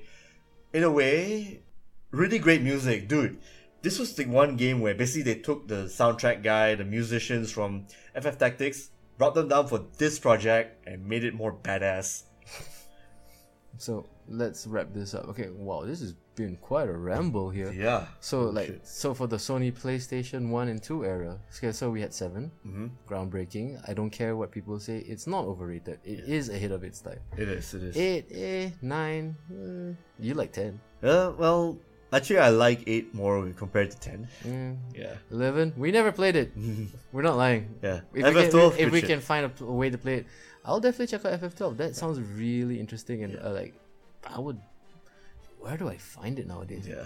Oh, there's actually gonna be an HD remaster of it next year. Oh, so I look forward to that. Yeah, just get that version. You know what? Yeah, I'll probably for my Last King fans, because I haven't played it and it'll be a new experience to me. I'll probably play 12 and then like give you my own little read along. If you play the international version, your characters are slightly more different when you level them up. Really? So they're not so much materia templates. They're more individualistic. Yeah. So Balthier will actually be more focused to guns, and Ash will be more of like a sword and shield kind of woman, so forth and so forth. Really, really good stuff. But am I missing out on anything, or will the experience be totally different? No. The story will be the same for FF12. Yeah, okay. The international job version actually just changes up how characters level up, and you got extra fights. So they'll have to check it out, huh? Yeah. Oh, dude, and when you actually come across the Esper fights, because they use different summons, you know, like. In the past systems, they use Ifrit, Shiva, and so forth. FF12 have their own guys, like you've got like Belias and so forth. These really new kick-ass looking summons, just exclusively for the Ivalice world. And when they just pop up, when you hear the music, dude, that was so badass. Play it for that moment. You just watch it. It's like a thunder. It's like the mic drop of, you know, boss intros. Okay, I'll definitely check out FF12. So I guess we can kind of wrap on the Sony PlayStation 1, PlayStation 2 era. Yep. And we're gonna go for another intermission. Yep. And then after that, of course, for all you kiddies out there, the Final Fantasies that you are all probably more familiar with. Yes. The new PS3, Xbox era Final Fantasy. Okay, we're gonna start 13, 14, and the eventual launch of 15. The game that everybody's been waiting and talking about, Final Fantasy 15. Okay, so stay tuned, and then we'll be having more Last King.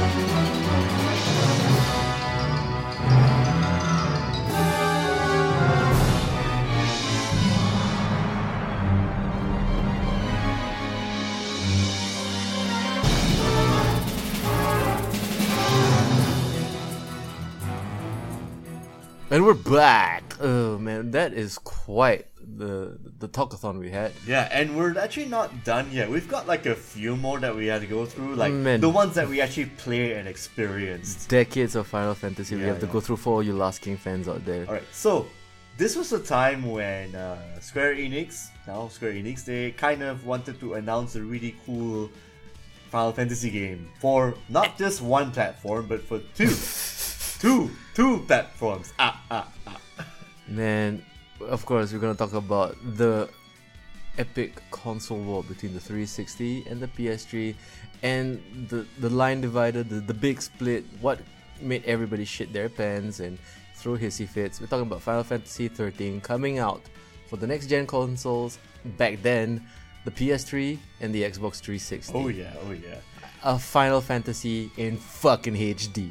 Here we go. Not just that, you can see a lot of videos before this game came out where you've got FFPS3 fanboys booing people while they're in an Xbox 360 convention type thing. I remember that, yeah. Playing, showcasing Final Fantasy 13. Thanks for making the rest of us look like fucking jackholes, you assholes. Man, yeah.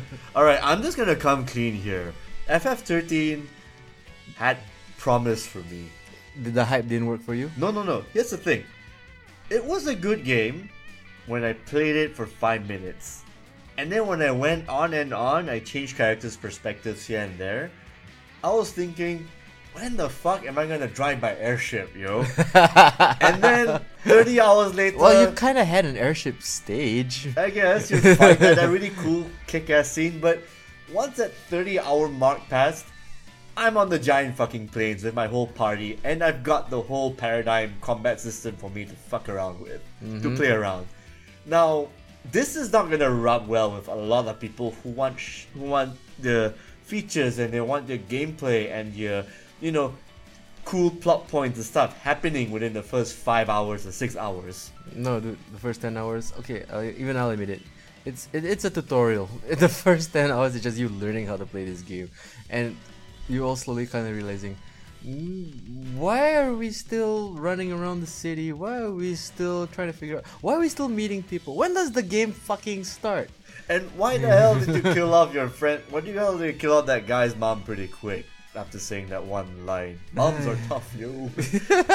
Oh, and why do you introduce us to a robot in a garbage pile and then not let it use that robot ever again?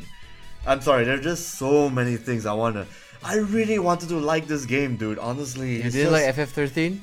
I like the sequel. Me too. But FF13, it's pretty.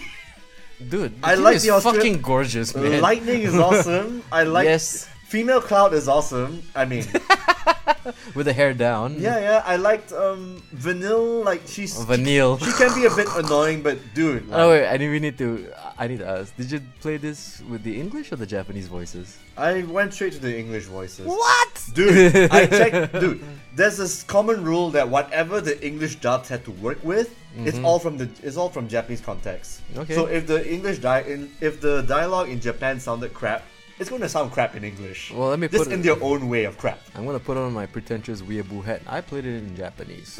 That's how you're supposed to. Anyway, okay. So Final Fantasy drops. Okay, everybody loses their shit because it's gonna be multi-platform, kind of. Yep, I mean, yep. it did arrive on PC much later, and unfortunately, even the PC port was a bit borked in a sense. Oh shit! People I were didn't know complaining, that. dude. Like the thing about the FF13 PC version was because I think it was something to do with the fact that they didn't compress the cutscenes, so it was like a 70 gigabyte install or some shit. Holy shit! You spend half the day just downloading that shit on Steam.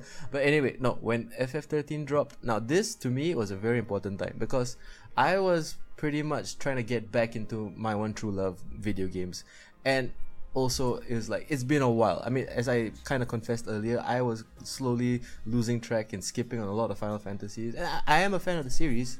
I mean, mind you, I mean, I didn't play all the spin-offs, or I didn't really follow all the lore, but I mean, I was really looking forward to a brand new Final Fantasy on my brand new PS3, and I was not really that disappointed. I mean, in a sense, a lot of people will shit on the fact that it felt incomplete or it was a bit too linear in the beginning, and then like things didn't really pick up until like the second half of the game. And I mean, we can both like attest to the fact that a lot of our friends like kind of gave up even before they reached the big fields. Yeah. I think we were like one of the few guys who were really patient. You gotta be hardcore. You gotta go for it. Yeah. Yeah, but dude, this felt really long. I mean, like it was like a trial by fire, like and a test of endurance or so. Man. But at the same time, I did have fun actually going through the last bits, fighting the last boss, everything, and doing all those little missions in the field. And then, like there's actually this really cool paradigm where, your main characters actually have to deal with your personal grief, and then they have to fight their own eidolons, depending on your specific battle and win conditions. I like those fights a lot. That was what actually kept me going in like the 30-hour tutorial. Let me ask. Like when you fought against Lightning's Odin, when you fought against Hope's. Yeah, I think Hope did. Snow as well, especially. You had to do something. You had to. Oh my god! Even Saad's Katsroy, the guy with the chocobo in his afro hair, he had to fight his own Brunhild Esper in the race car. Yeah, the race car in the most specific way possible. Shout out to Final Fantasy 13 for having a black guy finally. and ditto to Vanille as well, and was it also what was the other Australian girl's name? Fang, yes. I'll just call her Australian 1, Australian 2. No, don't. Come on, man. Okay. I wouldn't know. I played the Japanese version. Yeah. But okay, I loved FF13. It felt good, it felt new, it felt fresh, and it was a good kind of starting point to reintroduce myself to the series. And okay, when I played it, this is like my first HD TV. This is like my PS3. I mean, I own an Xbox 360 too, but this is the first time where it's like, this game is fucking gorgeous, dude. Yeah, dude, like just the opening intro, the cutscenes, even the music videos and the stuff in between. Like, I mean, I remember just putting the controller down and just witnessing all of this. It's like, wow, this game is pretty. Now, gameplay wise, yeah, I totally agree with you. I mean, to me, it felt nerfed or dumbed down in a sense. No, I felt that you actually brought up a good point earlier on before this podcast, where it's when games actually get evolved, like when you go on further, you need to actually streamline things so that so that players don't see the back end of it. The paradigm system actually helped with that because you're basically picking jobs again, like in Final Fantasy, in the old Final Fantasy, except they're called Commando, Ravager, all different names. Basically, one guy does the debuffs, one guy heals you, one class also does all this combat shit and magic combat stuff. Class, it's like the same idea, just different names. And everything just goes by really fast and you don't have to worry about the back end. Now, my beef is, again, your colorful graphics are great. But they're not actually enriching the world per se, as in like it's just the world felt very. It's a tube. It's a cardboard tube of wallpaper, awesome shit. But it's still wallpaper. You compare that to something like I'm gonna go back to FF6 and even FF10, where you sort of can see something coming up to life per se, like interactable. Yeah, like the world will just slowly reveal itself to you, and then it got bigger and grander. Whereas like in FF13, like there was this huge world that they kind of denied you for the first half of the game. Yeah, they only bring up the Grand Pulse bit later on. It's just maddening, that there's just so much potential that's lost. I mean, I'll also use the same defense as with Final Fantasy VII, where basically, I mean, this is a launch game for a new system, for new hardware. And I agree with a lot of people where like, how come it doesn't feel like other Final Fantasies? But also in the same time, I would kind of like defend Square and say like, hey, they're figuring things out. Maybe they had to do the corridor thing first. Perhaps. Then they also need to also build like the giant, like the MMO style. No. It didn't take you 30 hours to get out of Midgar. I'll tell you that. No, but true that. But also in a sense, right? I mean, this was like the new systems had to get the new audience. They had to get the attention of the kids. And then like the older kids would definitely play Final Fantasy 13 either on brand loyalty or the fact that it's something like, oh, it's a Final Fantasy game. Of course I'm gonna play this, right? But okay, I'll just say it out, right? Okay, they dumbed it down. They dumbed it down for the next generation. They wanted to get a new batch of Final Fantasy people to jump on the train. And at the same time, I mean, granted, they could have done a way better job. I mean, especially if you're a Final Fantasy fan and you've had the legacy and the history. If you've been playing it since back in the day, I Yes. believe you are actually correct on the whole like I won't say dumbing down, more like I would say nerfed. the producers actually confessed that yes, they actually followed some trends from Western game development like Call of Duties and whatnot. Yeah, they had to to get streamline Final it. Fantasy 13 the way it is. Now, with that argument said, there's a game that also came out a while back called Bioshock, where yes, it looks pretty. Not only is it pretty in an old dark grim But way, in terms of world building, yeah. everything was interactable. Like most of the things you had to find out from autographs or tapes or fucking books and whatnot. I guess, yeah, I agree So you with see that. what I mean, right? Like, if you're gonna take that Western game argument, why the fuck didn't you follow Bioshock as a good example of, you know, world building, especially for a game that's huge in lore, like as a Final Fantasy game? But I would also say this: it's a Japanese-made game. I mean, they pick and choose where they please, but I mean, it does feel extremely Japanese. Though, I mean, like the world doesn't feel as like full of life as other, maybe even Western games or other games. I suppose. But it's at the same time, it's like, I mean, to them, like whenever they design games or when they build something, I mean, especially if it's on a new platform, right? You can still taste that Japanese efficiency and need to get things out of the way as quickly as possible. I also appreciate, but not really like the fact that they actually put all your plot points into like a bullet point notes in your like compendium. Now, Yeah. compare that to a game like Mass Effect 1 and 2, where they actually have this story up in the front, but if there's actually some jargon and terminology that you are confused with, go to your codex. Everything in FF13 is just mentioned, but not really explained per se, that the point where you kind of need to go back to your codex back and forth. So it's like you like if you feel it lacks lore. No. It has lore. It's just it's not actually presented well in your main story compared to a Mass Effect game. Well, And you know, here's the funny thing. I think Mass Effect 2 did a better job being a Final Fantasy game than Final Fantasy at the time.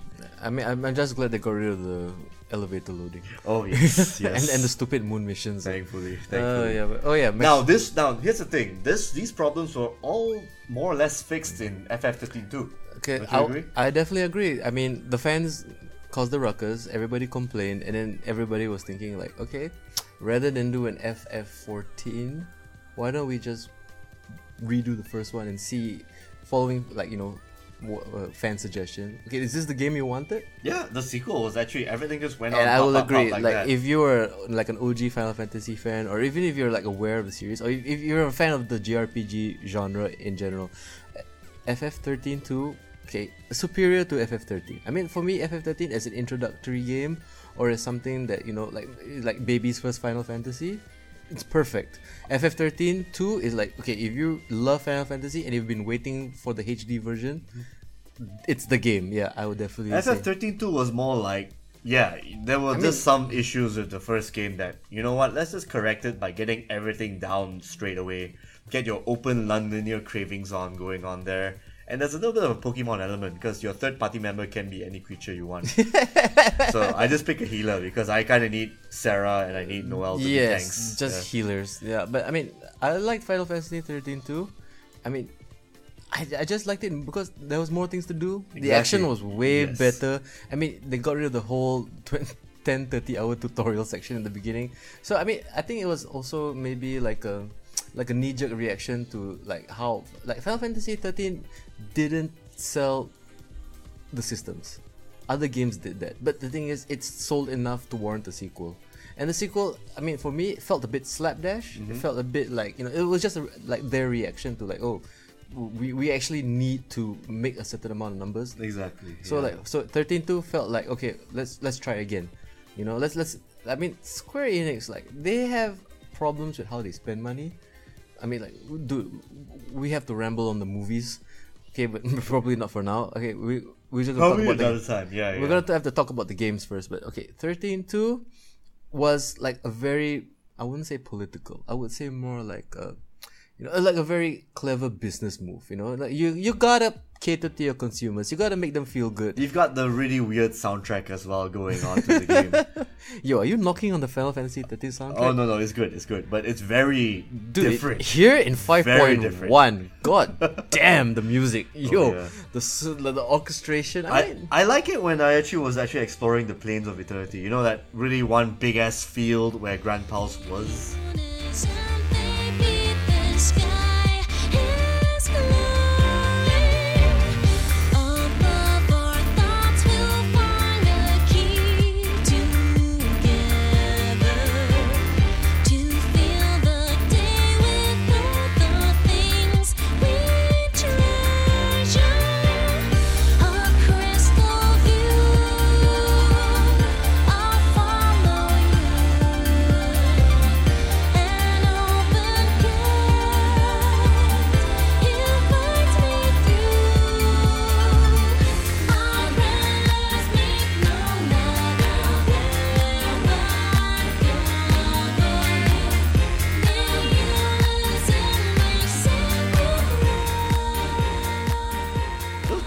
I like the music for In that. 13 too? Yeah, 13 too. I'm just glad they got rid of the giant tortoises. Oh wait, are they still? And they're still around. You just gotta look for it.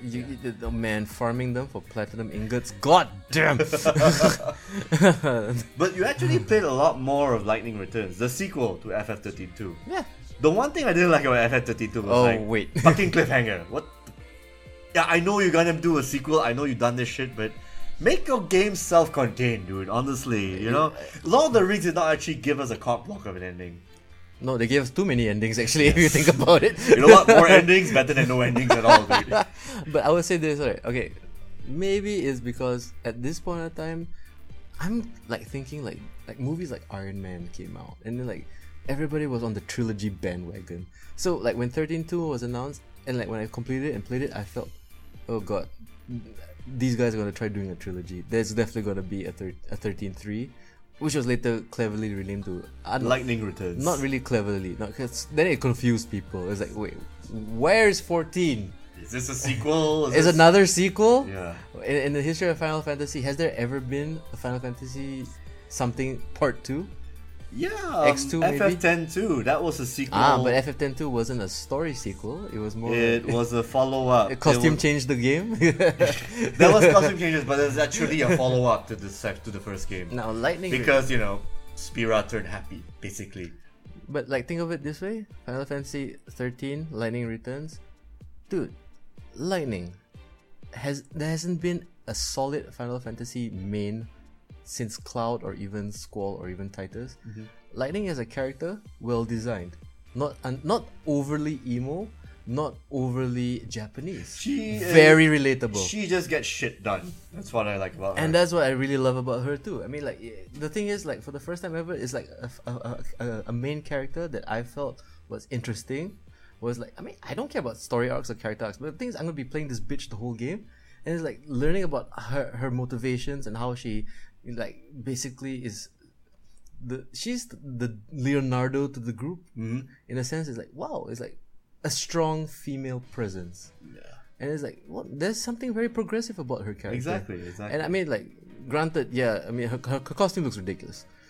But I like wait till you see all the cat costumes from part 14 and all that third birthday stuff that came in and like the cloud outfits and whatnot. But they got really batshit insane. It's like, you like Lightning a lot? Here, we'll give you more of her. You gotta dress her up, you stupid fetish motherfucker guy. Okay. Enough with the sexy talk with Mr. Toffee. But okay, Final Fantasy 13, I know. I mean, should we treat it as a trilogy, or is it? It is still a trilogy. Or is it like a one game with 3 distinct parts? It's a trilogy. It actually continues the story from beginning to end. It's just that because of the timeline fuck-ups in 13.2, you got to where Lightning is basically a servant to a goddess, and then she has to go save the world before it ends in 13 days.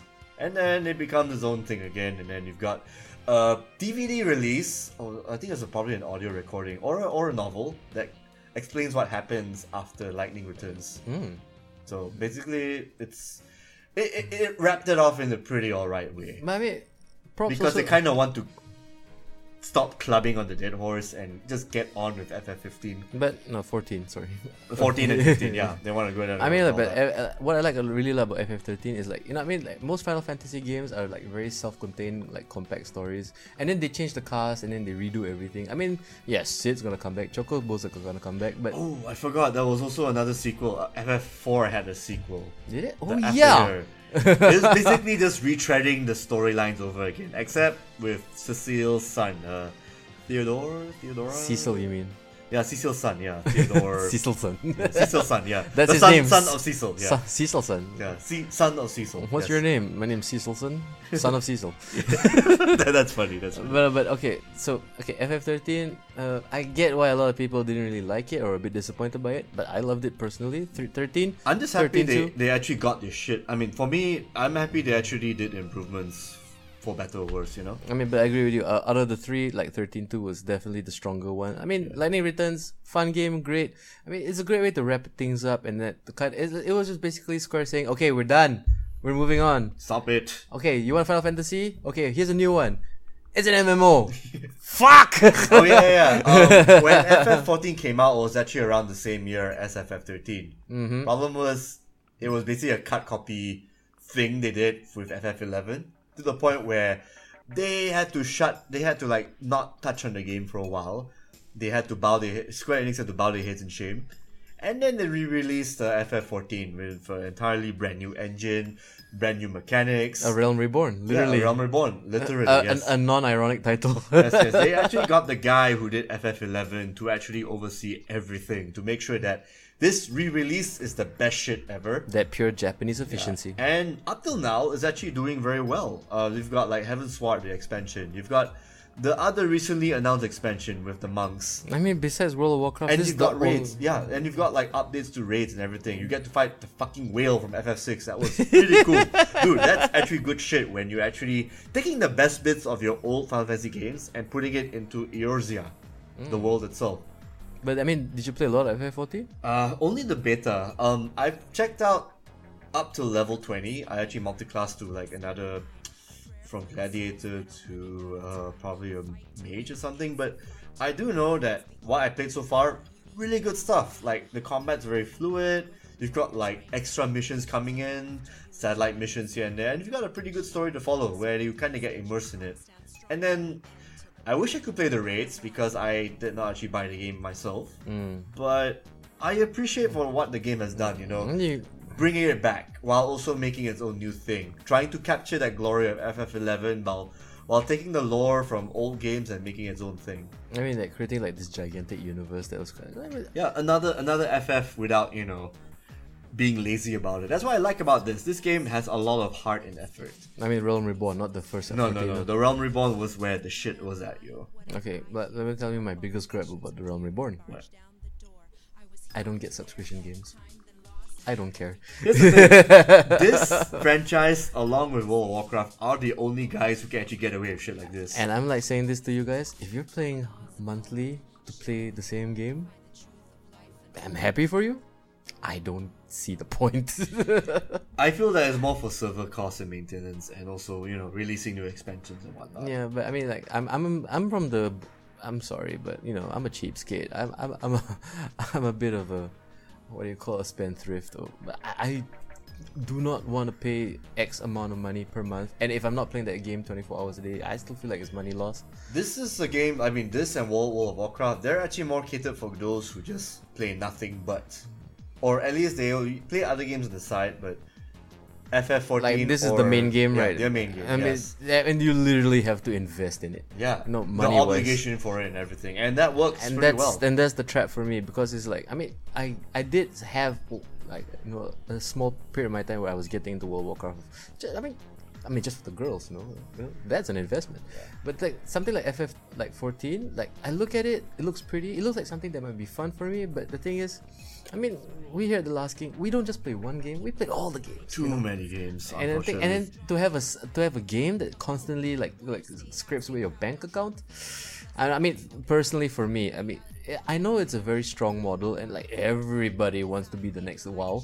And everybody plus FF14 ARR, it's still a stable server, it's still a stable game. Yeah. One of those games that you're gonna come back to it in the next few years or so. I mean, but the problem with me, right, was FF14. Like for a while, it wasn't available in my region here in Singapore. I mean, like it was blocked on Steam, and like you could go through the Japanese servers and things like that. But it was like so many hoops to jump through, and then also was a subscription model. And at the same time, like this is a time sink. Like games like this, like require you to be online. Like, you know, you gotta clock in the hours. You gotta level up. You gotta do the grinding. Then you gotta make the friends. I mean, yeah. I mean, there is a type of gamer, or there's a type of person who likes this. You know, like all you Felicia Day fans. Like, yeah, I get it. Enjoy yourselves. But honestly, FF14. I mean, same like you. I played the beta when it was finally, like, you know, announced on Steam. Like, hey, you know, finally available in your region. Like, oh, okay, played it. I don't really get it, but it's like, I don't know. I mean, there's probably some knowledge or some like X factor that I'm not aware of, or I don't see clearly. But at the same time, if I really want to play a game like FF14, dude, I mean, there's free options that's like just as good, like Terra. You got, or even something like not. Oh, dude, Elder Scrolls Online, that's free to play now. Fuck, finally. Yeah. No, and then you've got like the one Tamriel mode where basically you can explore wherever the hell you like without a level cap. Yeah, but I mean, like, okay, I'm glad you mentioned it, because basically, what kept me away from games like Final Fantasy 14, dude, Skyrim was around. Witcher was around. Like, yeah, I want to play more stuff like this. I'm sorry, but I mean, Final Fantasy 14 has its fans, and I'm glad you like it. But I just don't see not it. for us. Not for us. Not for me, definitely.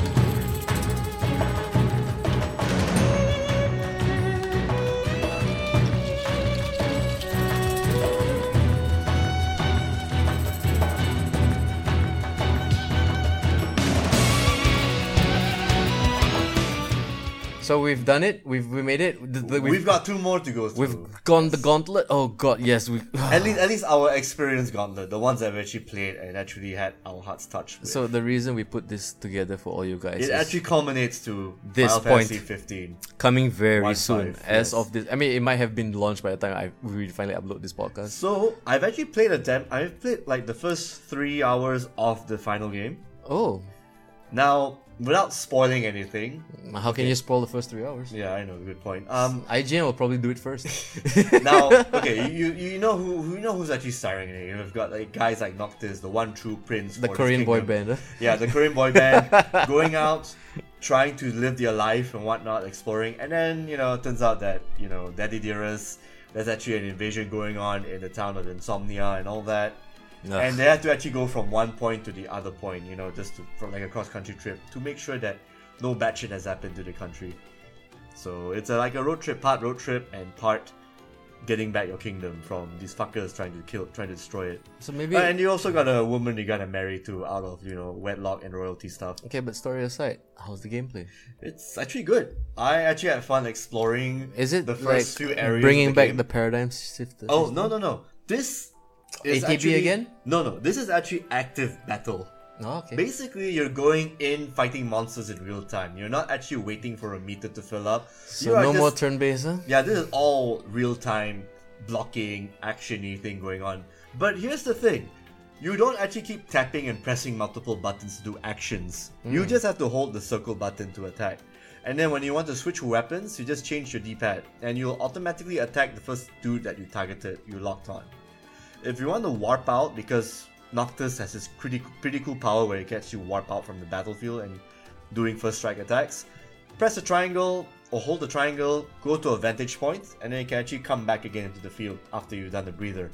Now, your party members, Ignis, Gladio, and Prompto, these guys are going to be your backup guys. One's got a gun, one's got a big ass sword, and one's got magic spells. So I mean, they dropping in the class system or?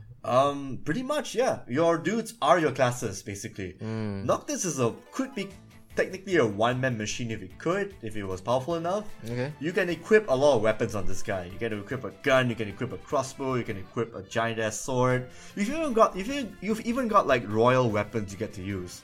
These weapons have like double or triple the stats and buffs, but they keep sapping your life every time you hit an enemy. Royal weapons like the Kingsglaive? Yeah, pretty much. Kingsglaive, the royal sword, a royal butcher, knife, whatever. Stay tuned for the follow-up episode where we talk about all the crappy movies and spin-offs. Yeah, and so you actually have a lot of options on how to deck out your party. Weapons-wise, decking out Noctis, and even there's a leveling up system where you get AP. From this AP, you get to develop how your team dynamic is. You get to develop how Noctis fights. AP being the action points. Action points, yes. Yeah. You get these points by killing dudes. You get even more points if you do alright in dialogues and whatnot in the story. So you get these AP points. You get to also decide whether Prompto should have better gun skills, whether Ignis should have better magic skills, or if Noctis just has better everything, So you get to decide how your party forms. So instead of like building up one character, you're just spreading skills across 4 characters. Across your AI party, yes. So basically, it's all about synergy and creating a good team dynamic. Yep. And you can actually command your party members to do special moves. You just hold L1 and press any of the face buttons. So you get to ask Gladio to do a super badass sword swing, and you get to follow it out with a circle attack. So you got a lot of options what you want to do for fights. Like you fight these mobs of dogs, you fight these mobs of goblins, or even this giant ass spider. You've got so many options here and there. Now, my main beef with the game so far. Oh no. It's when you're fighting in a very enclosed space, it's the same problem you find in action games. Sometimes the action gets too claustrophobic, where your camera can sort of spin around if you're not too careful. Thankfully, I haven't come across that problem. The DMC problem, huh? Yes. Because if you're an action game in a tight corridor, some things might blow out of proportion. But this is more of a nitpick because I kind of could track where these bosses are heading out to. So it's not so much a game problem, a Final Fantasy 15 problem, as well, like a general action game problem. It's the engine problem, yeah. Perhaps. But I would say this, like, so you played the first 3 hours, right? So I mean, I'm sure we have a lot of questions, right? I mean, I want to know. I mean, the last time I touched Final Fantasy 15 was probably at GameStart when they had like a rough demo of it. I mean, it didn't really run that well. I could see a bit of choppiness. Oh, it was this is so much Have better. They fixed all these problems? Yes, they have. So the delay was worth it, This right? delay was... Okay, maybe they probably fixed it before then, but yes, the delay was worth it. But I'm so still far, like, it has run about 30 frames per second consistently. Yeah, it's not so slightly good higher, for me. maybe. Now, when you're driving a car, your car is actually stuck to the road, like velcroed onto the road. So it's on rails. Yeah, you basically. cannot actually drive out to the Outbacks or do man. some Forza Horizon 3 crazy shit. Yeah, shout outs to the last episode. Yeah. But yeah, I think the whole focus is actually exploration with your 4 party members, and they actually capture that bit really well, especially when you can ride chocobos like halfway through. So And when you're actually going back and forth, like even camping as well. With all the pictures your characters have taken off, or maybe even going around checking out fishing spots, or collecting stuff. Basically, there's a really huge exploration slant in Final Fantasy 15. It's trying to be like a Skyrim of sorts, but I believe if Noctis and his company could actually walk a little tad faster, I wouldn't have an issue with the game for now. That's also another problem I have. Noctis could walk a little faster. But I mean, are there any remnants from previous Final Fantasy games? Maybe like, is there any, like, anything familiar from like 13 or even like older games? Well, apart from the callbacks to the monsters you fight, or even like the spells like Fira, Tandaga, all that, nothing seems to be standing out so far. I think it's probably gonna come up when I play the game further. But as it stands, it's a damn good 3 hours, so don't believe that Conan O'Brien segment that happened. Oh yeah, I saw that. Yeah. Fuck that guy. He doesn't know anything about video games. No. He's just doing it for the YouTube hits. I don't know. I mean, there's a reason why it's called Clueless Gamer, right? So it's more like humor. But don't let that judge the game itself. Like, whatever I played, you can trust me. It's a good first 3 hours so I'm far. a little bit disappointed with Elijah Wood for not stepping in and defending it though. But then again, what I'm not sure he's a gamer or not. What I'm kind of worried about is what goes on from there. If whether these 3 hours will be indicative of the next 10, 13, 15 hours of the game. That's what I'm more afraid of, I've been more afraid of that. Those 3 hours. That's the game. Yeah, that's all we could afford to do. Exactly. Yes, that's my beef. That's my beef with this. Yeah. Okay.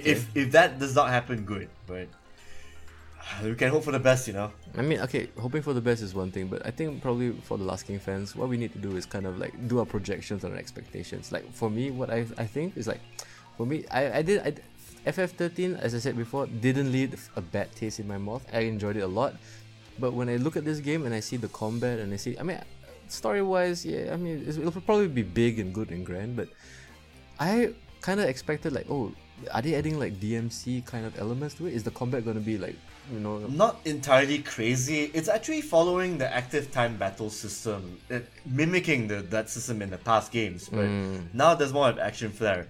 You gotta remember, Hajime Tabata, the director, his last 2 Final Fantasy games were Type 0, FF Type 0, and FF Crisis Core, FF7 Crisis Core. So similar to that? So, because these 2 games actually had the ATB system there, but you can see shades of an action game coming out with the dodging and the blocking and whatnot. FF15 is an extension of that, except they're trying to make it really real time, more accessible for other Final Fantasy gamers or RPG gamers. Like when I started the game on where I was playing at, they actually said at the front screen, a game for first time Final Fantasy veterans, for first timers and Final Fantasy fans. Along those lines. I'm paraphrasing here, but that's what they're trying to aim for. New players. So like, yeah, definitely, because this is going to be like a flagship game for the PlayStation 4 and Xbox One. And Xbox One. I mean, it's going to be the Final Fantasy that could determine Square Enix's future. Oh god. I mean, yeah, but if you think about it, right, like the last console generation, like the PS3, we only had, I mean, technically in numbers, it's like we only had 2 Final Fantasy games, one with like several spin-off sequels. I mean, and usually, like, if you look at the PS2 era and just see the amount of Final Fantasy that they shat out, like, jeez, it's like it's very strange that we're living in a world where it's like Final Fantasy becomes like something that only occurs like, it's like a Terrence Malick movie. It's like every 5 years. Well, you gotta remember all those Final Fantasy stuff that came out within this year and the past few years. They're all on mobile, not on consoles. Oh god. Yeah, and we're not gonna touch the mobile systems right now because we're almost out of time anyway. Anyway, but what we probably need to do is, okay, I'm going to share my projections. I think Final Fantasy 15 is not going to push PS4 sales. In fact, I think Final Fantasy 15 will be, I'm guessing it's going to get a lukewarm experience. I mean, the game looks great, okay, but I don't know. Will it sell PS4s? What do you think? Well, I played 3 hours of this. It's promising, but I really doubt it's going to sell that many PS4s. What I believe it'll do is basically bring back the reason why people play these games in the first place, because of its enchanting story, its bishi characters, its swords, its weapons, its daringness to be slightly different from the norm of RPGs, and it shows that they actually keep up the times with games like Mass Effect and Witcher 3 popping up, right? I guess so. I mean, they gotta capture that Western audience because they're the ones who play money. Exactly. What I see right now is, yes, you're gonna have your old games like World of Final Fantasy cashing in on the nostalgia, but you're gonna need a numbered mothership title to capture in new people. So I believe FF15 not gonna do gangbuster sales like FF7. Though we could be wrong, yeah. But it's gonna bring back people to feel why they love this game in the first place. Maybe. But again, all speculation. I kind of want to talk about World of Final Fantasy a bit more. Yes, we do. Because you have a copy and you want to do your review, huh? Yeah. I mean, this is capping off. Yeah, to finish it off, this is the game where it actually appreciates its fan base. This is the game where if you're a Final Fantasy fan, you gotta buy this game.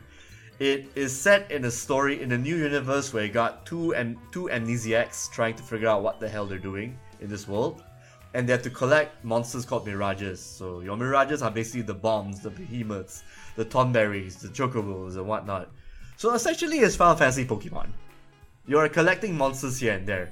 You're gonna collect them to your army, you got to stack them out on your head or on top of each other for a giant ass 2-party totem pole army. system. Totem pole system, yes. And you get to share the enemy's weakness, all that and whatnot. And what I also like is not just how cute they look when they're stacked up together. Aww. And the main story is also kind of adorable, except when it got serious though. What I also like was actually the inclusion of the old Final Fantasy heroes like Cloud, Tifa. They're all in this new universe. They're trying to fight out this Federation Republic thing. And they're all have the stories sort of matched to what they used, how they started off back in the old Final Fantasy games. I mean, you've got Celeste, you've got Bartz and his chocobo friend Boko. You even got Riku as well, who's actually going treasure hunting and shit. Do you even have the black guy from 13? Nope, not that guy. Aw, DLC! There is Lightning though, and there's the Warrior of Light. There's quite a lot of characters, even like those who aren't used that much, like Refia from FF3, and Charlotta from the Crystal Chronicle series. Like, they're bringing all these obscure characters, and they actually have these jokes coming up here and there where you gotta be a big FF nerd to actually get the in-joke. So it's true fan service, this game. Yeah, this game is the best way to do fan service, not that bullshit you see in Record Keeper or Brave Exvius. This is the kind of fan service where you see these characters interacting with each other in the story, you get to actually play side quests where you actually find out more about how they interact with this world. All very humorous, by the way. And you've got all these creatures you get to collect Pokemon style, where you can actually go back and forth with the evolutions. Like, for example, you've got like a small Chocobo. You can actually evolve into a medium guy. But you can actually go back to being a small one if you want to stack up, the totem pole system and whatnot. Because each of these characters have different sizes, like the small, medium, and large. Lan and Rain, your main characters, they can be medium and they can be large. Anytime they want. But when you want to stack them up, you gotta stack up like what? A small and a medium on top of a large Lan? Or you want to stack up a medium Lan in between a small creature and a large creature. So gameplay wise, it's basically it's like team synergy. It's like, how do you create one character from 3 other characters? Yep. And the combat system is turn based. So you got, active time battle stuff lah. Keep so it old school. Yeah, keeping it old school. What I don't really appreciate is sometimes the story requires certain characters to be stupid at certain points. Like Lan is actually your big gullible doofus kind of guy. And you've got this like creature called Tama, who basically she's like the Jar Jar Binks of the world of Final Fantasy universe. I say that title still belongs to Vanille. This one, oh my god, she might piss you off. Like every time she speaks, she always puts the in most of her suffixes. So for example, here is the car that I want to actually handle. Here is the car that I want to handle. This gets very old very, very fast within the first 10 minutes. So I kind of want to actually she does it in a squeaky voice too, huh? Yes, in a very squeaky voice. Oi. There we go. Now, combine that with Lan, where they pretend to be stupid in like certain scenes for the punchline, for a joke. And then you wonder, why the hell did you throw these guys off the cliff yet, That's just me nitpicking. Bottom line is, as a big FF guy, I love this game. In fact, I'm actually going to go back and play it again like a little bit more, because I'm trying to uncover more like of the side stories here and there. But currently available on? PlayStation 4 and PS Vita, the PlayStation Vita. So this could be a reason to get a Vita also? Yeah, I guess so if you want a portable system. And there's also backwards compatibility, so you can like... Sorry, you got like a cross-save system. So if you buy one copy of the PlayStation Store, it works on both systems? Yeah, on both accounts. That's yeah, actually kind of cool. Yeah, cool. So yeah, my heartiest recommendation for this game, especially if you're a big FF fan. Non-fans, not so much. Probably just give it a 5 out of 10. How about like an average fan like me who's like, I'm aware of a lot of the major Final Fantasy games, but would I appreciate something like this? Yeah, you would. In fact, if you actually are tired of the dialogue, there's actually an R1 button that fast forwards the cutscenes and also the combat. Ah, my favorite. Yes. Now, in retrospect, I kind of wish this button was an FF15, but I know, maybe they want to actually have something splashed out. They spent a lot of money on those character actors, motion capture, graphics. They kind of want us in to go through the long Sure, well, I mean, here's one thing I want game developers to do. Like, guys like me, I mean, if the story is really dumb, give us an option to skip through it. If we want to watch it, yeah. I mean, you can skip it. I mean, you press pause, but in terms of like fast forwarding, I kind of want that button around. Really? Yeah. Okay, so you want to give a number score or yeah, maybe a letter grade? Yeah, World of Final Fantasy. It's a 7 for a fan. Really? Yeah. Solid B. Solid B. For a non-fan, probably a 6 or a 5. But definitely we're catering to the fans out there, yes, right? Especially if you're listening to the Last Game podcast. It is the best fan service kind of game ever. That's done really, really well. I will definitely check this game out. Yeah. And you know what? I like the depth of field thing they do, because your characters are minis and little midgets, right? So they do this depth of field thing where everything's all blurred out. Okay. And you just focus on your enemies and on your totem poles. It's a really cool effect. I mean, it's a small thing, but it's the little details that I kind of like about this game. Okay, I mean, I can't wait to give this game a try myself. Yeah. So, we've done it. Yeah. All the way in 1987 to now, almost 2017. Yeah, we've talked about most of the Final Fantasy. At least the big number ones. Yeah, the ones that matter. Well, I'm pretty sure you have a lot to say more about like Tactics and Crystal Chronicles and. Well, I've said my piece about Tactics. And Dissidia. That's going to be another show, because so we have we spent. Definitely have to do the follow-up where we talk about the spin-offs and also the movies. All the stuff we missed. And whatever other stuff that we might have played that we didn't realize were Final Fantasy games also. But I think, you know what, as a service to the fans, right, let's like ignore the mobile shit. For now. I guess. That's going to be another whole new ball game. Maybe you should do a bonus episode. All this mobile crap you like, it's going to be like half an hour. Don't buy any of it. Oh, and maybe just a quick plug. You could check out this video that I did on Geek Culture and also on Soundscape. No, we're literally link in the bar. It's all about the Final Fantasy games, all reviewed, all of them. Well, a shitload of them. So go find it on like YouTube or on Facebook. Should I put a link? geekculture.com, the website. Yeah, we can definitely edit it to the description. There we go, geekculture.com. So, we have to wrap it up. So, finally, we've come to the end of the podcast. Yes. So, hopefully you'll enjoyed that Final Fantasy retrospective, okay?